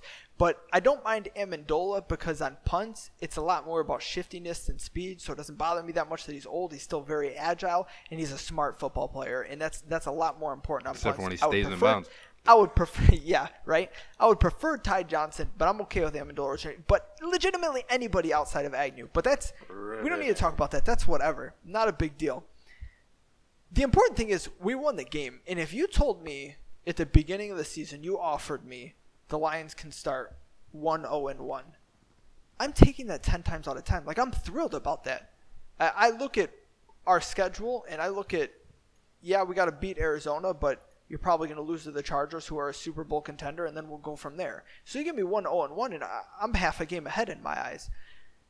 The Chargers, obviously circumstances change throughout the season. They're depleted, whatever, but the Chargers are still a very good football team. Even though they didn't look like it, at all, but the Chargers are a good football team. They played their absolute worst game, but it didn't matter. And you say now without Derwin James. Listen, I'm not as much on the Derwin James bandwagon as anybody. I got Derwin James jersey. But their backups played really well. Adrian Phillips has performed really well in Derwin James' absence. And of course he has, because if you're a safety named Adrian, you're pretty darn good. What other safeties are named Adrian? Oh, Amos. That's it. Amos. That's it. Everything I say is for Dylan, and he's just completely I'll not be responding. honest, I'm all over his head. I'll be honest. I'm giving looking it to at the North Carolina Tar Heels schedule right now because I could give a fuck less about your team. So rude. I just don't care at all. I mean, Regardless, my team found our kicker. As so well let's as go. Adrian Phillips have played, it doesn't matter because he's also on IR with James now because we murdered him. But regardless, the Chargers are a good team. And the most frustrating thing, and the thing that matters going forward, and I said it after Arizona, and I said it before the season, actually, if you remember, during our NFC North preview, and I'm going to say it again now, is everyone hailed this defensive line before the season, and I said, hold up. We are a run-stopping defensive line in 2019. You can't pass rush for shit. We You have can't no pass for rush. shit. And the pass rush has been even worse than it should be. We spent $17-18 million a year for Trey Flowers. I can't recall hearing Trey Flowers' name called this season. Where What are you talking has about? this man been? He hit Where Yeah, has he Rivers this a couple man times last He week. hit Rivers Ben. pretty fucking hard on one play. He has 0 sacks. Oh, don't be and that he guy. has Don't be. But how many pressures? don't How How be many many pressures? tackles? that guy. 2. How many pressures? 2 on the season. Well, all right, that's better. 2 pressures? Our run defense wasn't so hot last Yes. week either. That's the other problem. It wasn't that hot Like, your either the team 2 sucks. weeks. So the Can one we thing move that on? we legitimately have like a third of our cap tied up into the defensive line. Like we were paying between BJ Daniels and Snacks and Trey Flowers. Like we have an absurd amount of money tied up to the defensive line. And the one thing we should be really good at, run defense, we've been shaky, and we have no pass rush. We legitimately played with the injuries that the Chargers have a bottom 5 offensive line in the NFL, which is saying a ton because there's a lot of bad line play in the NFL. We talked about Cleveland this last Browns. week. We couldn't get home. We couldn't pressure Phillip Rivers but a couple times, man. We didn't make him uncomfortable. You have a terrible offensive line that's starting backups everywhere and an immobile pocket passer, and you are not I sacking have a this man question. constantly. And what you are you gave up doing? his longest run in 5 years. I have What a are for you real doing? question. So The Why- baby giraffe. For real, That why- matters going why are we forward. What's even your talking question? about, in the grand scope of things, what's your point? Like, why are we even talking about this team? What's the point of this discussion? I'm not answering Because that the question. point is I'm the not Lions answering are second in the NFC North. I'm not answering that question. Yeah. Going forward, that is the biggest problem I foresee. You with just the Lions. answered my Even more question. than the offensive line woes. Even more than the offensive line woes. That is going to be the biggest problem. Ryan loves Kerryon Johnson, right? And I think Kerryon is a good player. And he ran hard. And he made He's no good David decisions Montgomery, though. outside of not catching the ball well last week. He made good decisions when the ball was in his hands. And yet, behind our offensive line, he still only averaged 3.4 yards a carry last week. That's how bad our offensive line is. And he had what I would call a good game. Speaking of He a averaged good 3.4 game, yards a carry because we can't you block. got Shrubs climbing the pocket to set up the kick for Eddie De Niro. Hey, that's right. That's not That his is name. absolutely his name. That's right. You called Eddie him. Money. Yeah. Definitely Eddie De starts with a P. Niro. Oh, is Eddie Money dead? Oh, Jesus. He is, actually. No, that's his nickname, is So- Eddie De Niro. Because Wait, did you not know that he died like this week? But No, I did, but he. No, not you. I mean called Dylan, him out. 'cause that Dylan is the misses that a nickname lot, on and the then- subreddit and then- for him, is Eddie De Niro. And then tears into his mudslide. Hey, let's go. The Bears won as the first team to beat Denver in Mile High in the opener. That's right. Because Denver is just a Dude, world you can't beater do this year. that. When a team wins 17 straight, Says the guy there trying have been, to talk there have Chicago been while we're talking Lions. way worse Denver teams that have won in that 17 Didn't Florida years. win like 40 games in the opener? What? Didn't Florida win like 43 opening games? This is an NFL team, first off. Thank you for playing. And second off, 17 straight, and now they're 17-1. And everybody's like, oh, Vic Fangio, he knows everything about the Bears team. Well, he didn't see Mr. Trubisky climbing that pocket for a W. So I don't know why we're talking Hey. about the Bears who needed Hey. a bullshit penalty. And I don't a know what 53-yard you're field talking goal about. to beat a team they should I have have no idea what you annihilated. mean. But I'm sorry, who? regardless, back to the Lions. Trubisky had 120 yards.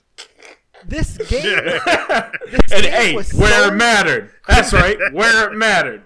That's not where they gave him 15 yards. God. Hey, David Montgomery got This game touches. was I'm so- happy about that. Matt, can you cut like the last Fuck 20 off, you minutes? self-righteous prick. No one gives a fuck about your team. You don't matter. You don't. Except 3 of us on Yeah, this but podcast. no one gives a fuck about this team. That's why. There's a reason Except Valeni didn't pretty lead much with it. everyone that 2 listens straight to days this Valeni didn't podcast. lead with it. There's a reason. Vanny didn't lead with it because it wasn't the biggest story. Michigan State is. Well, he wasn't leading with Michigan it. Yesterday was only an hour and 40 minute If show. Michigan State had taken care of business and won by 20, the lead would have been the Lions. I promise. They didn't, and that made them the biggest story. Regardless, since we haven't cut the last 10 minutes, back to the Spoiler alert when you don't listen and Matt still keeps it. Matt, please. I make no promises. Matt. You can't leave this. You little. It's bad. Well, It's fuck bad. you. No, it's podcast. not. It's much more interesting than you dissecting this team beating a shit product. Like, come on, man. I only talk about 90% teams of in our second place. listeners You and Or- very Dylan much bickering care like old married couples is about never our bad for fucking podcasts. Hey, NFL you team. know what's even worse is Ryan. Guess what? Virginia and North Carolina. Guess where that game is? Chapel Hill, baby. Yeah, get scared. So, this When ain't North is that Carolina. game? They just That's the Well, game we should have went to. It would to be Wake fucking Forest? warm down there. They have It's on the amazing 2nd golf. of November. Me and Matt could have golfed fucking Pebble Fuck Beach. you ain't fucking golfing when the rest of us are down in fucking Virginia. You know what's crazy is last week, again when the Lions were smacking around the Cardinals, they were, hey, that's the NFL team. And then when Lamar smacks them around and does something we haven't seen since Kaepernick in the playoffs, now they're a CFL defense. And where is Kaepernick now? That's just being That has out nothing to do being with- awesome. that got- has nothing he to do got with football blackballed. players. Yo, dude, He- the he Steelers. was the first person to get the cancel culture. The Steelers signed Lynch today. Paxton Lynch instead of Kaepernick. The black ball is in effect. So, talk Goddamn about right. disingenuous arguments. You know that no one is signing a backup. No one is signing Colin Kaepernick as a backup. Well, it's not happening. No, Ever in a million the years. Jets You can't should say stop fucking that around and sign him their now. Eighth true. quarterback that they signed. The Jets don't want to win. The Jets have no plans to win this year. So You have again, Kaepernick and completely Le'Veon disingenuous. in the backfield. Are you It's- kidding me? Football is not about whether Read option, baby. this guy's better than one of the Just 800 run people in options the NFL all day. should be in the NFL. That's not what that's about. Second, one of the last games Pat Kaepernick played, he threw 4 That picks was and how 25 long passes. ago, though? Like, no, Exactly. for real. It's even worse. He had 4 picks all of that And year. also, Did they all come in one game? He legitimately threw like 4 picks on like I 5 doubt passes. you're correct on that. Quarterbacks can't have bad He games. had really he had 4 Right, picks. like Ben in the last Roethlisberger year has total. had way worse games, but you're still all about him. He had 16 touchdowns and Brett 4 Favre interceptions. as You well. tell me all And 4 again, of those interceptions came in one Multiple game. Super Bowl And champs. again, Like, you're what? also saying, oh, well, Kaepernick did that. That was like 4 years ago. In that time frame, Jalen Hurts became good. Shit can change. Jalen Shit can Hurts also change. played football year round in that time. Colin Kaepernick's been doing a black radio. Like what? What? What? What are you talking about? Talk shows. That's not black radio. What the fuck Well, are yeah, you what's talking? that Yeah, black what radio? the fuck Jesus is Christ. that? Yeah, name a white station Colin Kaepernick's been on. Name a country music station that Colin Kaepernick's been Why featured is on. country the thing he would be on? What is this? Exactly. That's no. Okay. All right.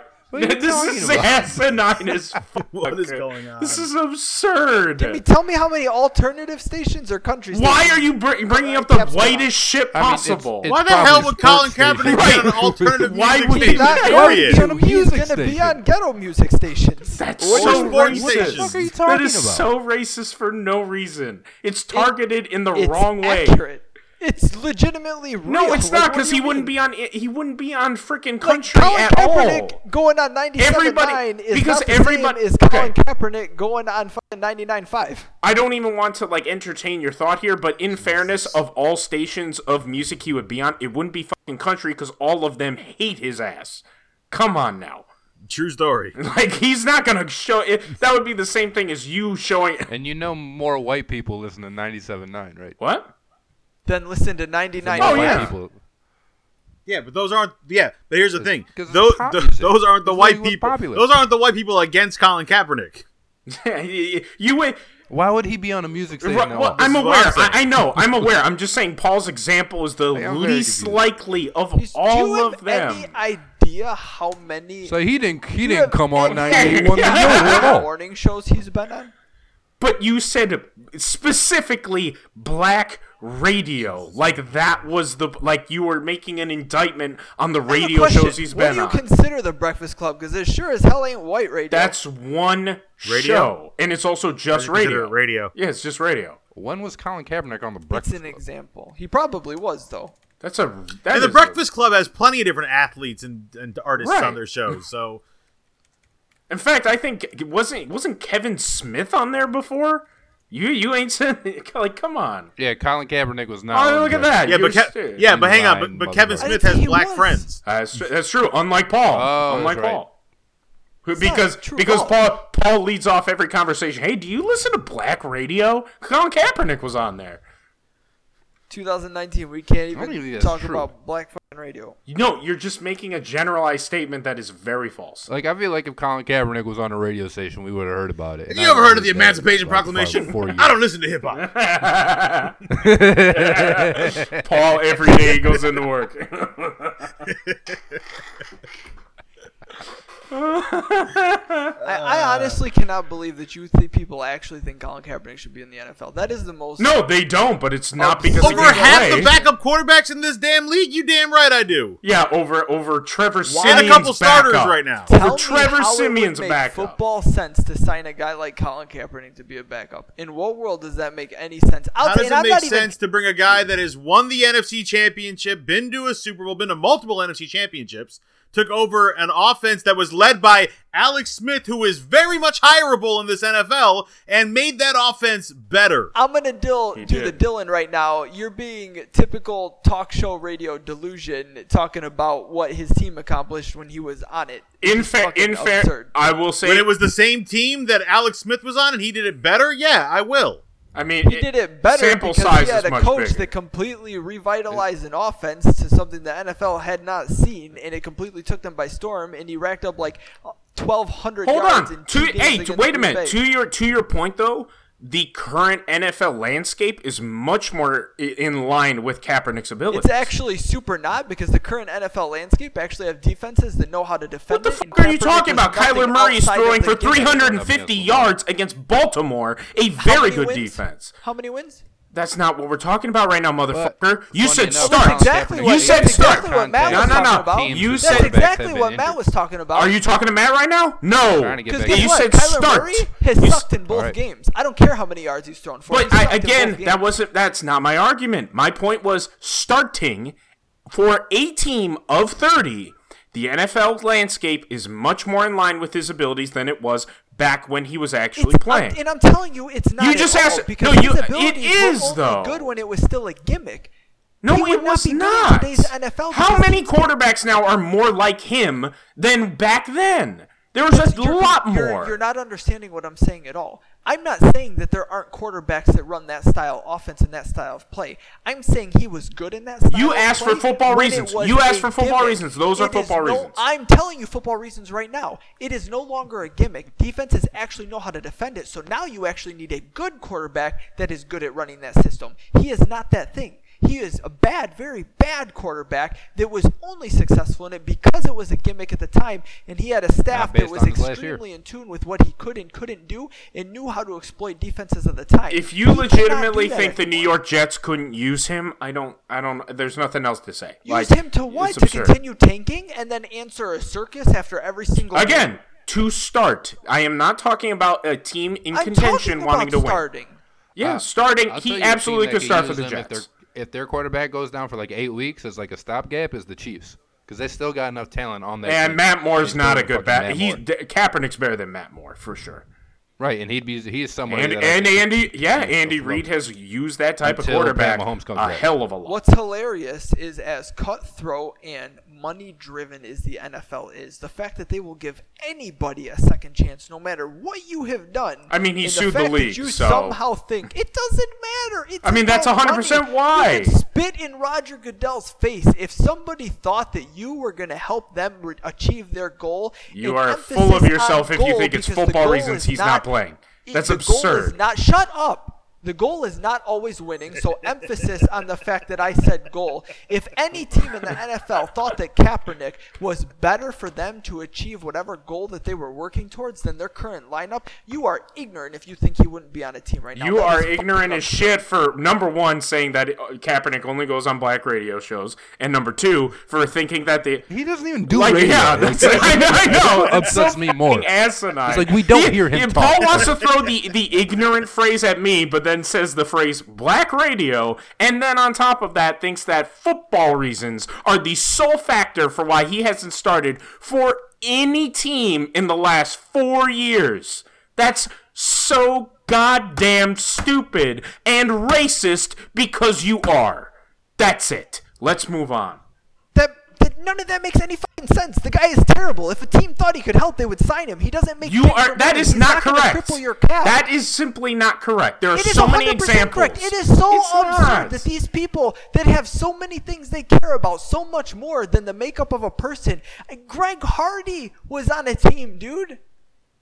Greg Hardy. And you're telling me that because Kaepernick's through that he could spit in Goodell's face and piss on stage and tell him to fly. Greg a fucking Hardy kite. didn't have the It president wouldn't calling for a matter. boycott of the It NFL. That's wouldn't also true. Right. matter. People don't stop Yeah, the watching president NFL with a because of fucking Greg Hardy. 20% approval rating. Like people give a shit. What? All right. You sound too much like white radio right now. Let's move on.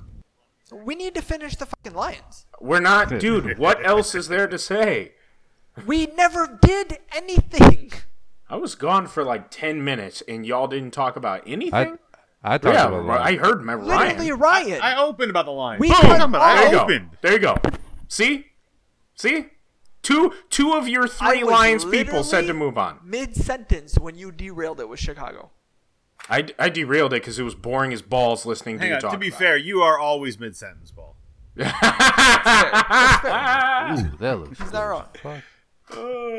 But no, is there something else you wanted to get off your chest I regarding the wanted to Lions? close it. I said like two things. All right, like 10 Or any minutes. black players at the Lions.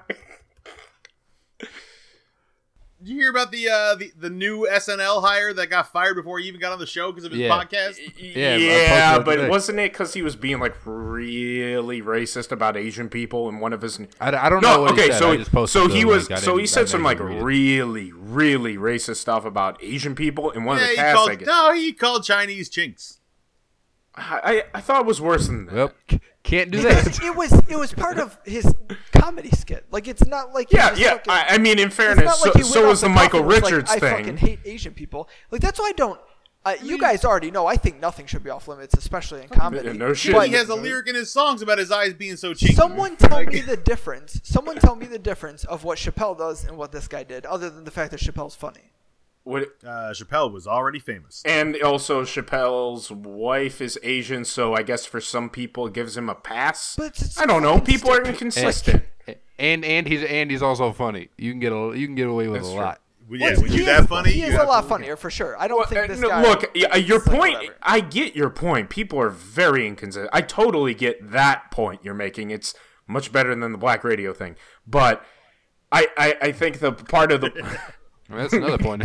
Is Chappelle's black? that. So it's coming. Oh yeah, from, that was his entire crux of his somebody argument about the whole LGBTQ thing. That was so good. The car. Oh my fucking god. That was a very good skit. That was very. It was funny. just so. It was so spot on. Like It's because of the I guess in the way I think at least Chappelle plays a little better is because it feels like when he's saying these things, it's coming from a different place, if that makes sense. Like, he's not trying to do it to create dividing lines or whatever. It's for a joke. It's that simple. And some people, when they make jokes like that, it's very pointed and it sounds different.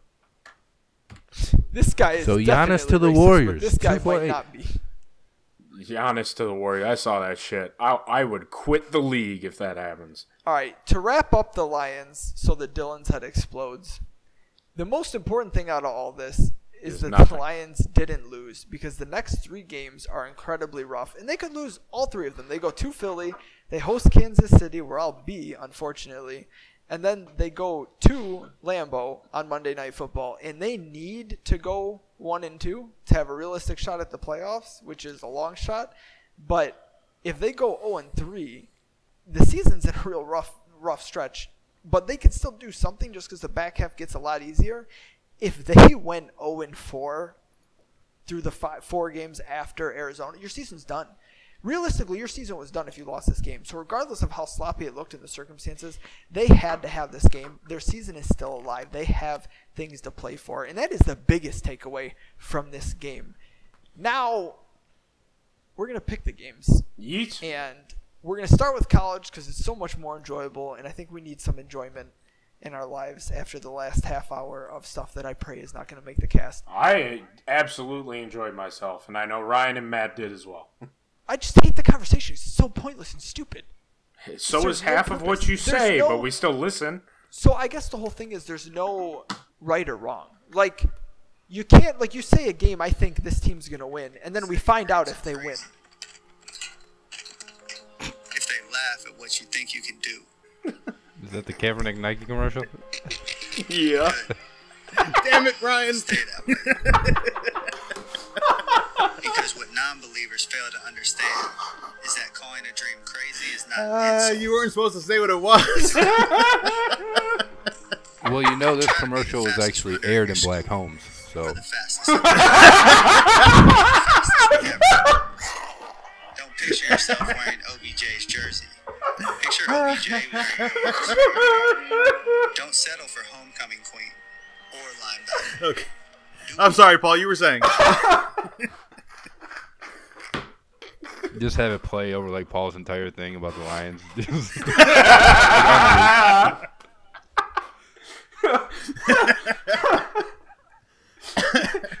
He actually left. He left his echoey basement. He's just going back to work. It's not a basement. Just going back to Empty work. room. Like, he was so mad he clocked in.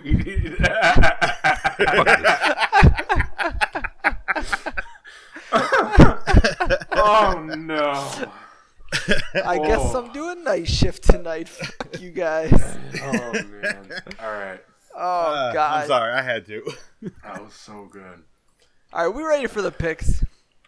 We're ready for the. I don't So, know if you are. We were not ready for the picks last week. Last week was brutal. It was really bad, guys. We're starting to embarrass ourselves out here. I'm so glad I changed some of them for the actual like our picks with Alex because like I actually had time to think about it and like no, not this one, not that I one, mean, not this one. yeah, your 2 wins last week. Yeah, probably good that you changed some of them. Dylan also had 2 wins. I had 3, improving. Ryan Get had the 4. shit out of here! I only Yeah, had 2. buddy. You only had 2. Yes. Damn. Ryan and Don had 4. They almost didn't embarrass themselves.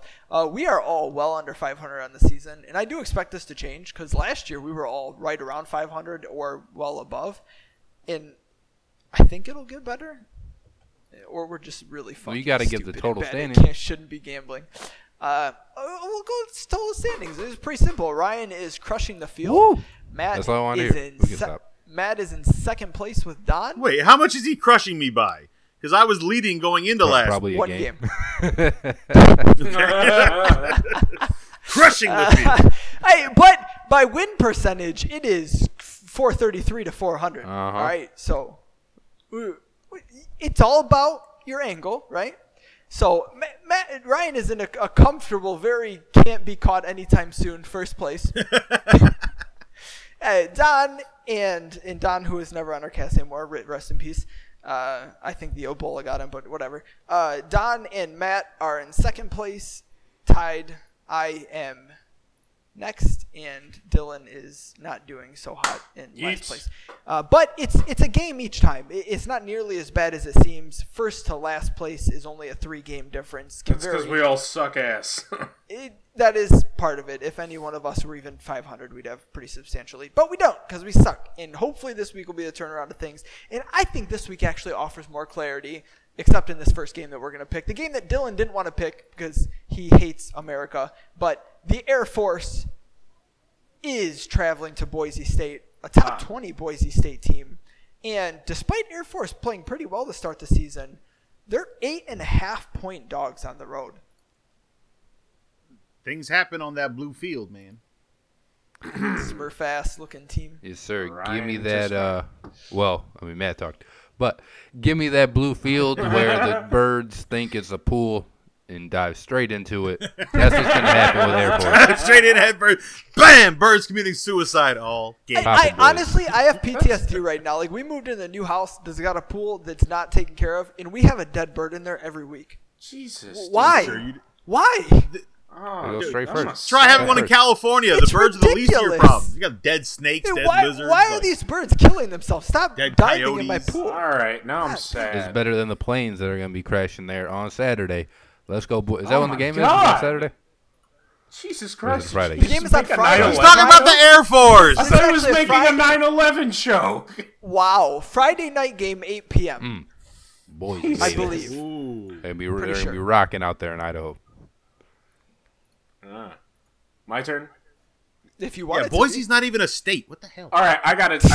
You know what's interesting is that the first time that we ever saw the greatness of Colin Kaepernick was back in 2010 when Boise State lost on the road in Reno to the Nevada Wolfpack.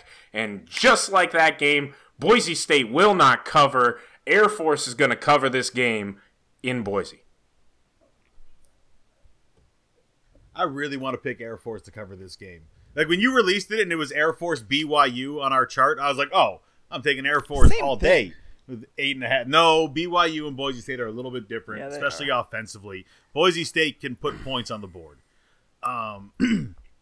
Air Force, tough fight for a win at Colorado. Boise State's a better team than Colorado.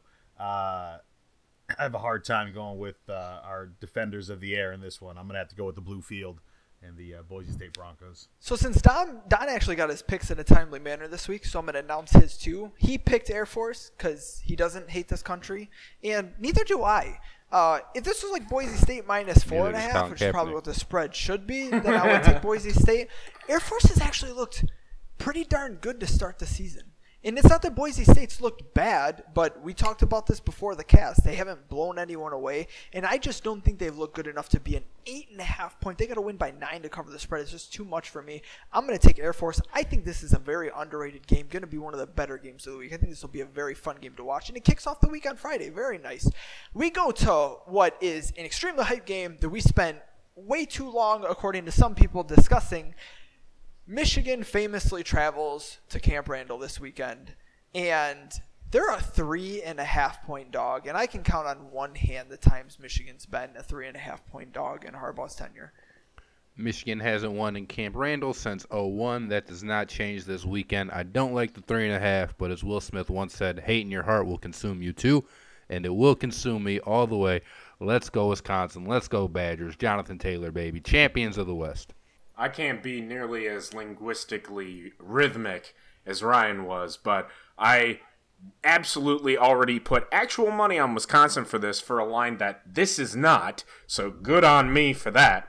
Wisconsin will probably win by a score or two. It'll look a lot closer than it probably is. And on top of that, Colin Kaepernick was born in Wisconsin, so give me the Whiskey Badgers. It's going to be so odd, all the Kaepernick mentions out of the blue It's just, on the just cast. like his Hawkeye mentions last week. No, that was, Oh, that's that true. was- That's fair. That's fair. It'll be there's- peak Dylan. it's what- Perfect yeah, Dylan then. It's Dylan. You're good. It's because I'm witty. I think Wisconsin's the best team in the West. And I think throughout all the year they're going to show that. But I think on Saturday, I think Michigan snaps that streak of 0-6 under Harbaugh as the dog. And the 18-year streak, going on 18-year streak of not winning at Camp Randall, I'm going with the Wolverines. So Don picked the Wolverines because Don is a homer and he'll never pick against them. That's not why I'm going to pick them, although I haven't picked against them this year. Well, he picked them to go undefeated. So. He did. He did, actually. That's true. Well, yeah, but he also picked He Nebraska. kind of has to pick them when they're an underdog, no matter what. That's true. That is 100% true. Well, the circumstances change if they look bad, right? But that's something to me that the circumstances haven't changed enough. Before this season, Michigan would have been a double-digit favorite in this game, on the road or not. And it's such an overreaction to the first couple games to say that swung all the way to Michigan or Wisconsin being more than a field goal favorite. That's just crazy. Michigan, and I know it's not the same, but they embarrassed this team last year. And they didn't change a whole lot from last year. And you can arguably, in some spots, they're worse. They are a better team overall because they have an actual quarterback. But to go from that and what we thought we knew about these teams to all of a sudden 3.5 points for Wisconsin, it's crazy to me. Michigan wants this game. This game is in some ways going to be easier than the games they played at the beginning of the season because it's going to be more familiar to them. Michigan could lose this game. They're not losing by more than 3 points. That's absurd. Almost as absurd as this next line, and I actually think we're all going to be in lockstep here, as sad as it is. Michigan State is traveling to a place that we're going to visit later this season, Ryan Field. Yep. And it's a place they've struggled at, well documented. And Michigan State, coming off an epic, amazing performance last week, is a almost double digit, a 9.5 point favorite on the road. Asinine. I'm sorry, someone was arguing, I think, outside of my apartment. This is crazy. You're basically picking them to win by 2 scores to a team that they've lost to for 4 years in a row, and they're on the road. I picked them the first 2 weeks, and they did not help me out. If they would have covered, I'd probably be 500 right now. But, man, I can absolutely not pick Michigan State in this game. You would be exactly 500 Go right Cats. now. To cover, not to win. This is no, I don't have any Kaepernick quips for this because it's so sad.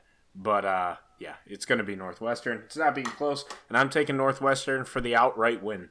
Fuck you. Help me out here. This thing opened at a 7-point favor for Michigan State, and the number has gone up. People think that D'Antonio's ass is going to be lit on fire. I think it's going to be a bounce back. Yeah, I don't see that at all. They don't understand. They don't understand the Matt, tell me power of what Pat you think. Fitzgerald. This is an unbelievable head scratcher. I do not understand this line whatsoever. I think Michigan State will win the game, but I don't think it's going to be by 10 points. So no, I'm not taking the Spartans to cover this spread. Don picked Northwestern because he hates Michigan State more than he hates vaccines. But this is such a stupid game. Honestly, like, this game is ridiculous. I picked Northwestern to win the West, and that looks like a bad pick, almost as bad as Don's Nebraska. They haven't lived up to it. Almost. But this is Michigan State would have to beat a real live Big Ten team by more points than they scored at home last week against Arizona State. Oh, the way you put that, Jesus.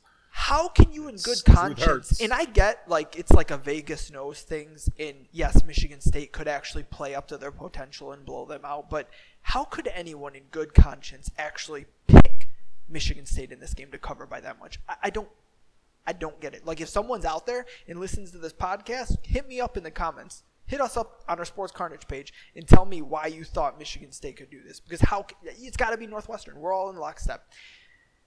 To a game that should be a lot more interesting, although the spread is also super interesting to me. Texas A&M, Dylan Bears fighting Jimbo Fishers. He's been very high on him since he went to A&M. 4-point favorite over number 8 Auburn at home. Auburn has looked good this year. I picked against them in the Oregon game, and they made me look foolish. So I will not let them make me look foolish again. Give me Auburn here to cover. This is a prototypical Gus Malzahn team where it's a really, really good defensive front with an offense that just cannot seem to get it clicking. This is going to be absolutely Bo Nix's... But your man Bo Nix! I was about to say that before you cut me off.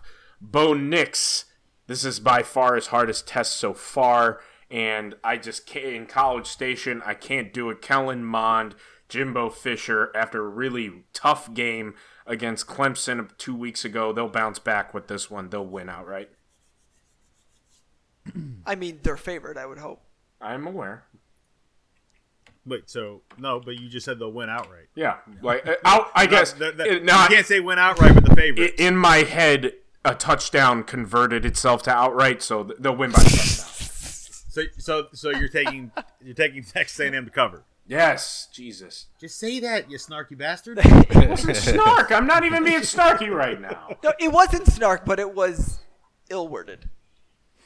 What are you saying is stupid, but it's sincere.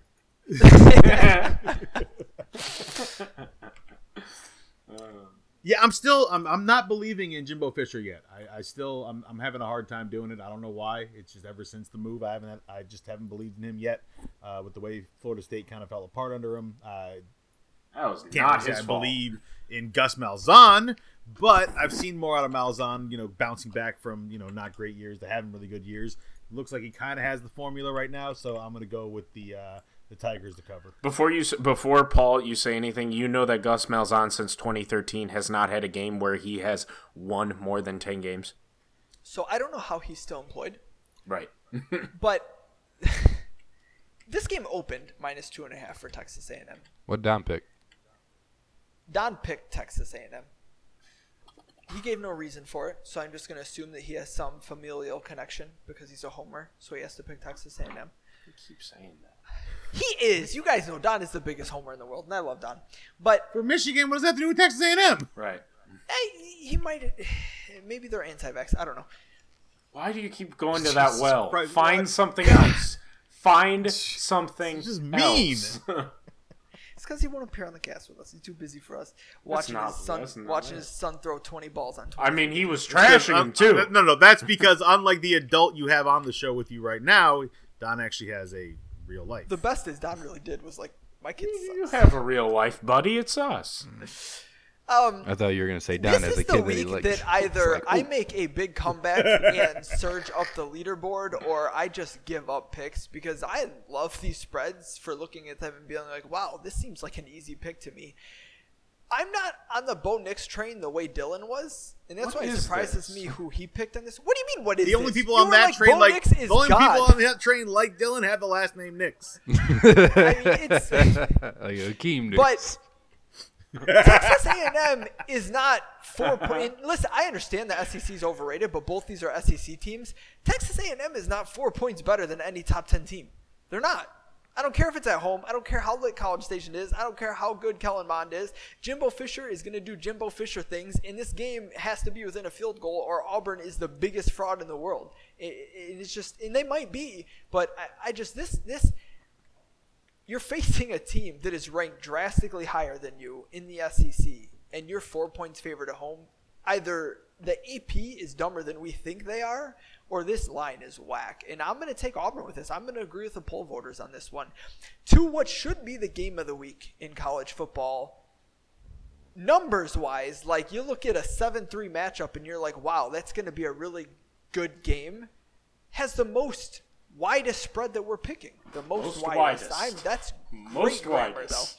though. Oh no. Georgia is a 13.5 point favorite over Notre Dame at home. And talk about the AP being misplaced if this is the case. 13.5 is a lot, and we talked about Chip Long, the offensive coordinator for Notre Dame earlier. So to make my boy look good, hopefully they can win this game, and then he can get the Michigan State job. Give me Notre Dame to cover all 13.5 of those points. This is an asinine spread. I don't, in any semblance of understanding, I don't get it. How can a top 10 matchup be more than, I mean, I'll even accept 10. 13 at 2 scores. And Ian Book is a good quarterback. People completely forget about Notre Dame. They are the least talked about team in the top 10. And it's not close. Notre Dame is going to keep this within at least 2 touchdowns. Come on. Well, that's Notre Dame's fault for not really being in a conference for football, the whole NBC deal, and That's the it. games and all that. I mean, they made the playoffs.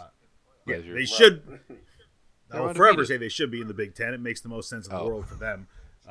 But that's so much disrespect to Notre Dame. You know, these two played a really good game in South Bend last year. I understand that it's Georgia at home and Athens is a tough place to play sometimes, but this Notre Dame team Capital is of really the good. football world. I will go with the best fight song in all. Yeah, I was thinking of it.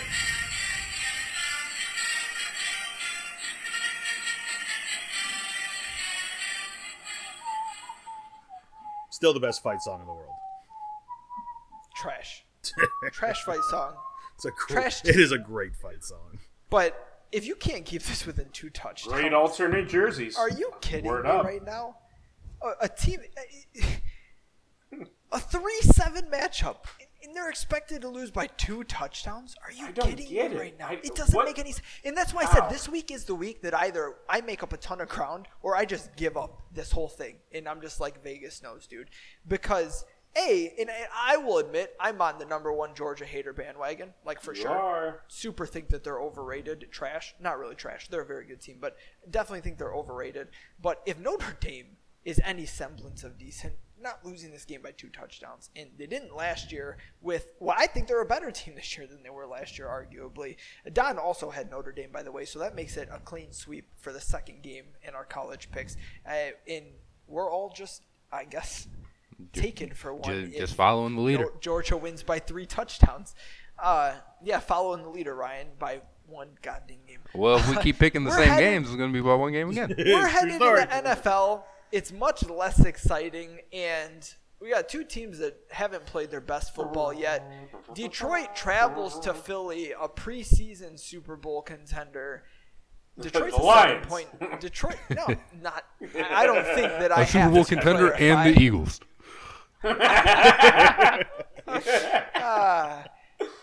Detroit is 7-point dogs on the road. Tell me how bad you guys think this game is going to be.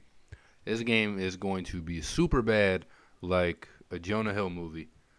The Eagles are going to exercise all types of demons against the Lions. That defense isn't ready. The offense isn't ready. We don't want the smoke. The coaching staff isn't ready.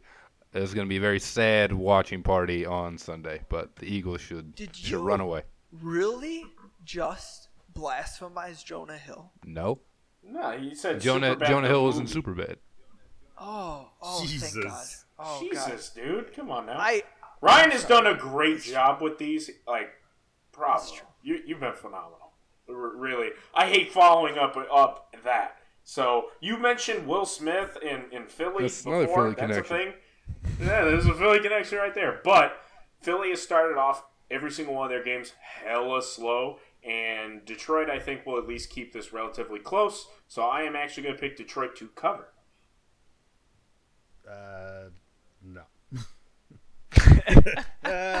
I mean, did you see how that offense was last week? Which one? For Philly. Detroit's or Phillies? Philly Yeah. looked not great. Not great. Didn't look good at all. What are you talking about? Josh McCown looked great. Philly at home, different story, and they can move the ball through the air, which is the better way to beat the Lions. I think the Eagles cover this one. And don't give me at-home bullshit, whatever. I'm going to be Lions a like homer playing along with outdoors? Don. Not really.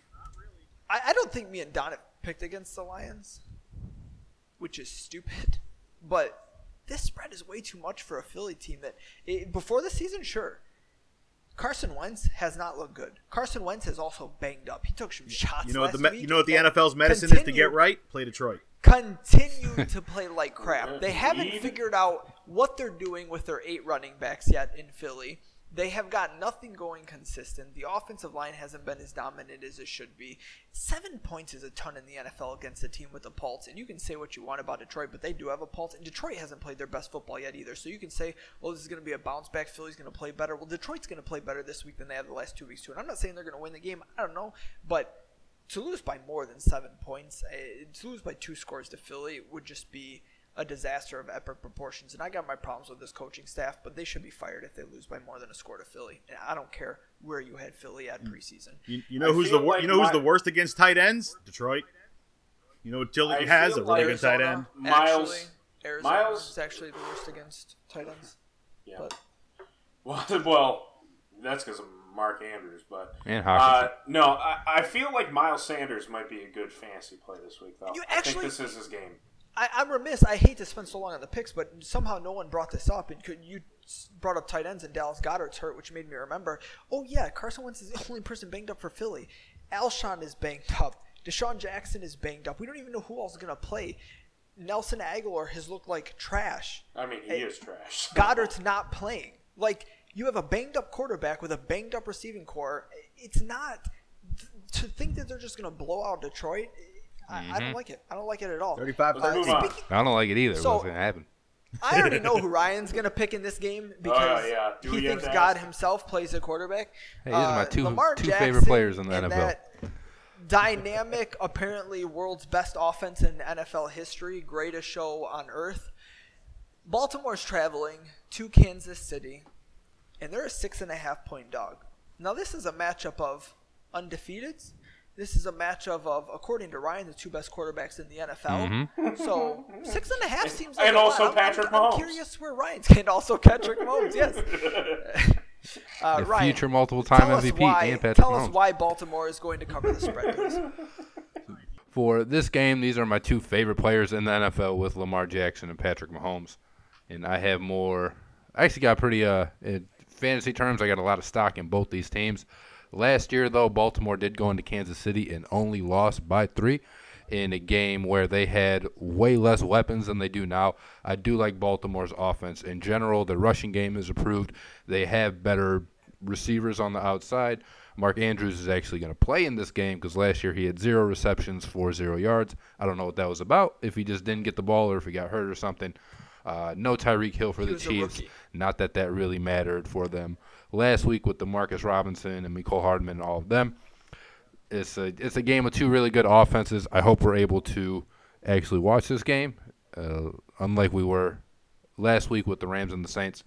Give me the Ravens here. They did it last year within the 6.5. That's a big spread for me. So I'll be happy when Lamar gets 4 touchdowns and they get a 4-point loss.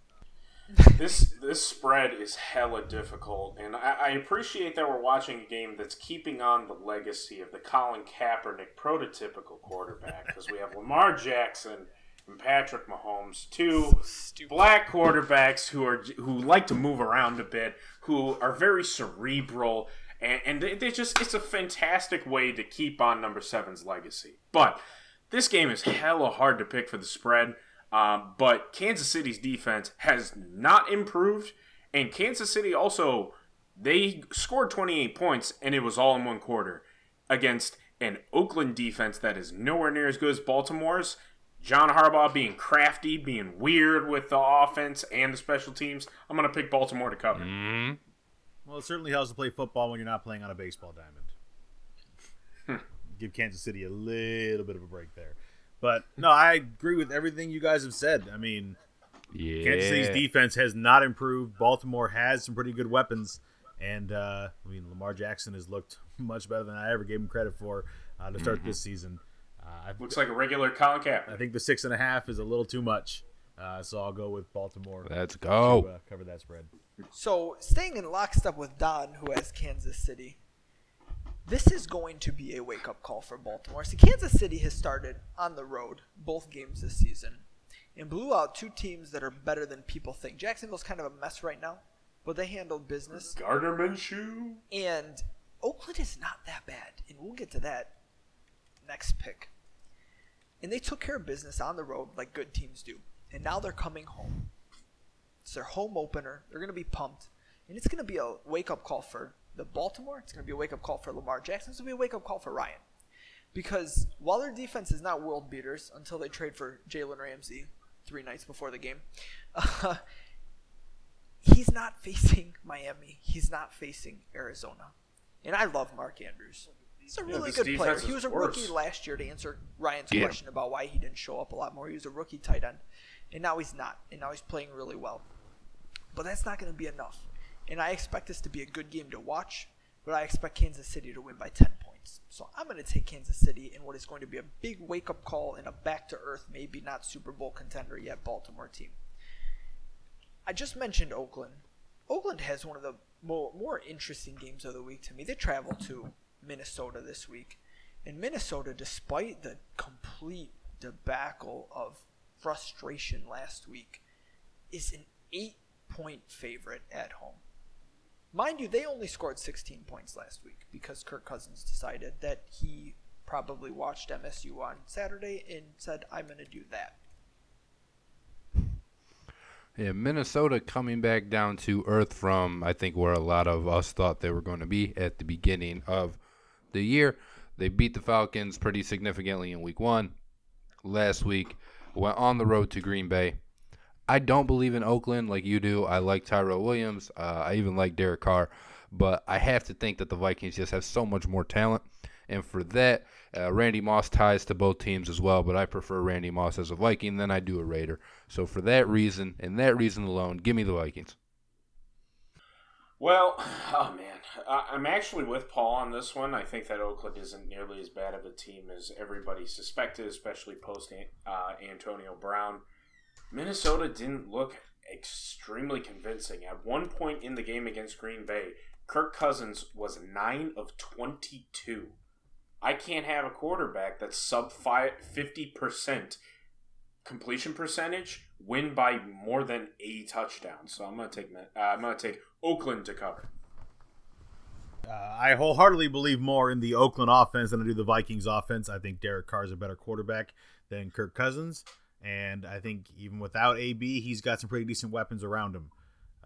Vikings defense, good defense, but I think Oakland can score enough with the lack of offense from Minnesota to stay within a touchdown of this game. So I'll take the Raiders. Our good friend Don is a right. believer in the Vikings this weekend, and for only the second time this week, I'm going to disagree with him. And I had the Vikings winning the North, and I would actually feel better about this game had they not botched last week, because I think they are going to swing back the other way a little bit. I mean, last week's one of the most frustrating games I've ever seen. They were right there to beat the Packers. They got down 21-0 early, then completely shut down the Packers, came back. You are first and goal in the fourth quarter. You're down by 5 points. And at the minimum, they're going to cover the spread, because if they get stuffed to kick a field goal, they at least cover the spread for me. They couldn't do that because Kirk Cousins, in all his infinite wisdom, and you guys know I'm a big Kirk Cousins supporter, on first and freaking goals throws an interception. So stupid. I have such a bad throw. It's a throw. That's the kind of throw that makes the conspiracy theorists that say the game is rigged. That's the kind of shit they put on highlight reels. That's how bad that was. He was, I want to say 13 of 33 or something stupid, couple picks. Like, he had one of probably maybe his worst game as a pro. He is single-handedly the reason they lost that game, which is just awful. But that's not what Kirk's been in Minnesota. Kirk has actually been really good at Minnesota. Last year, their record disappointed, but Kirk had one of the best quarterbacking seasons for the Vikings that I can remember in my lifetime. He had a good year last year, and I expect him, check the numbers and check the tape. He did. He had a very good year last year. The team did not. He had a very good year last year. That's what scares me about this game. But 8 points is so many, man. And Oakland is so much better than people give them credit for. Derek Carr is a way better quarterback than people think he is. People think he shouldn't even be starting. It's just absurd. 8 points is too much for me to trust this team to cover. I am going to take Oakland. And sticking with the theme, Houston and LA, sloppy play we've been talking about, right? All the sloppy play in the NFL, from Detroit to Philly, Oakland, Minnesota. Same story. We got the Chargers coming off one of the sloppiest games I've ever seen against the Lions. Houston, Deshaun Watson have not looked great. Chargers are at home, 3 points. It feels like both teams need this game. Houston and LA is almost certainly an NBA playoff series that we'll see down the road. For this game, though, I don't expect it to go in LA's favor like it will in the association.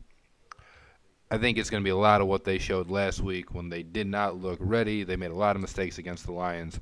I expect Houston to come in there and do whatever they want with them, with Deshaun Watson running all over the defense, getting guys like Will Fuller and DeAndre Hopkins involved.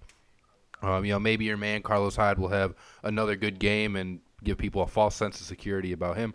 But I expect this to be Houston's game. And the fact that they're actually getting points, I'll be all over the Texans this week. Yeah, it's the Texans. Deshaun Watson is going the way of David Carr, but I'll take Houston. I still believe in the Chargers. I think they're one of the better teams in the AFC. I think they are a better team than Houston. And even despite the kicking woes this past weekend against Detroit, I think they'll have some better luck in their favor this weekend at home. Give me the Bolts. Hey, the inconsistency from Ryan, he talked about how Kansas City didn't look as good as he expected them to this season. They beat Jacksonville by 14 points on the road. And you got a Houston team When did I say that? that arguably should have lost against Jacksonville last week. Absolutely Jacksonville not say team that about that the Chiefs. is a complete mess. Gardner Minshew! And I love Gardner, but they were a 2-point conversion away from losing that game. They escaped. And they didn't escape the week before against the Saints, albeit the Saints are a very good team. Houston is not as good as LA. And LA had a very awful week against the Lions. They're going to bounce back in a big way and play true to the football that they are, despite the injuries, although they'll be a little healthier. And it didn't show this week because the Lions' offensive line had a miracle game, and we had a really good game plan as far as getting the ball out quickly, and Stafford avoided some sacks with his feet. But the Chargers do have two of the best pass rushers in the NFL. And while Houston has – and I talked about it preseason. I liked what Houston was doing, trying to shore up their offensive line, and I love what they've done. Carlos Hyde, who Ryan hates for whatever reason, has looked extremely good as the lead back for them. It's not going to be enough. This is a big bounce-back game for the Chargers. I expect the Chargers to win this game handily and remind people that injuries aside, like they've had for the past decade, they will be a factor in the AFC race. They are going to take care of business this week. We are sticking with the LA teams, but this game is not in LA. We have the Enigma and the team that's kind of a quarterback away from a Super Bowl and still might get there. The LA Rams travel to face the much hyped Cleveland Browns, who have not performed like the way they were hyped in the offseason. And the Rams are on the road with a lesser quarterback, but still a 3-point favorite. Yeah, I'm surprised that it's only 3. Honestly, the Rams are such a better team. Baker Mayfield has looked terrible this year. Inconsistent with his throws, turning the ball over. I don't expect that to change against the Rams defense. Give me the Rams back-to-back NFC champions. Not that it starts this week, but they're going to impose their will on the Browns. Did I mention Don had Houston? Send them back. No, but now you did. I didn't think so. No. Don did have Houston. All right, there you go. It's you, Dylan. I think that the Rams are going to floorboard Cleveland. That offensive line is far too weak, and Baker may get broken in half. It's the Rams all around so far. I don't believe in Cleveland yet, not against this defense. Baker's definitely looks shaky. Jared Goff is not world beaters. It's not going to be Cleveland weather to help give them an edge over the Rams. It does not help Cleveland or do them any favors. You guys are almost making me rethink this, not because you don't make valid points, but 8 times this year, all 5 of us have picked the same team. We're 2-6 in those games. It's early in the season, man. 2-6, small sample size, but not looking good when we're all in lockstep, Man. especially when we're in lockstep with the team that's favored. The Rams are the vastly better team. The Rams have a legitimate shot to not just get back, but win the Super Bowl. The Rams have an elite defensive line, which Cleveland abandoned this year because they decided that as we rush our rebuild, that me and Dylan have been very against, they were doing everything right, and then we're like, nah, fam, let's just do this because we want OBJ. They abandoned what they were building on the offensive line. Their defense has not looked good. Myles Garrett looks good, other than the fact that for no reason, I think he tried to murder Trevor Siemian last week and was successful doing so. Dickhead. Greg Williams. Oh, God. Greg Williams is the defensive Bounty. coordinator, isn't it? It all makes sense now. Mm-hmm. Oh, that's some real shit. Maybe that was legit. God dang. That man just wants to see people hurt. And I like hard hits as much as the next guy, but and I like Myles Garrett, but man, he did Trevor Siemian dirty last week. Just rude. These guys are going to eat that offensive line apart, like Dylan said. Baker Mayfield hasn't looked good, and Cleveland can have a bounce-back game. They can look better. But L.A., quarterback be damned, is just a better team, period. 3-point favorites. I don't care if this game is played on the moon.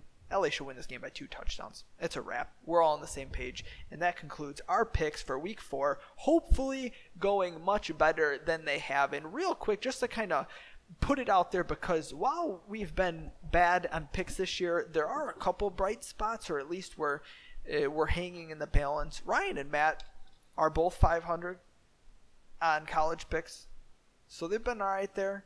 I'm 500 in the NFL so far, so there's been some bright spots, but we have been an abomination this year. I promise you we will turn this around. Make sure you like, subscribe, rate, review on Podbean, on iTunes. If you figure out how to do it, just please let me know. Follow us on Facebook at Sports Carnage Podcast and on Twitter at Sports Carnage. Hello to all of Matt's Boston friends, apparently. Damn right. Boston sucks. All right. For Dylan Bear, Paul Rashawn, Ryan Griffin, I'm Matt Basson. We are Sports Carnage. Thanks for sticking with us. We'll talk to y'all next week.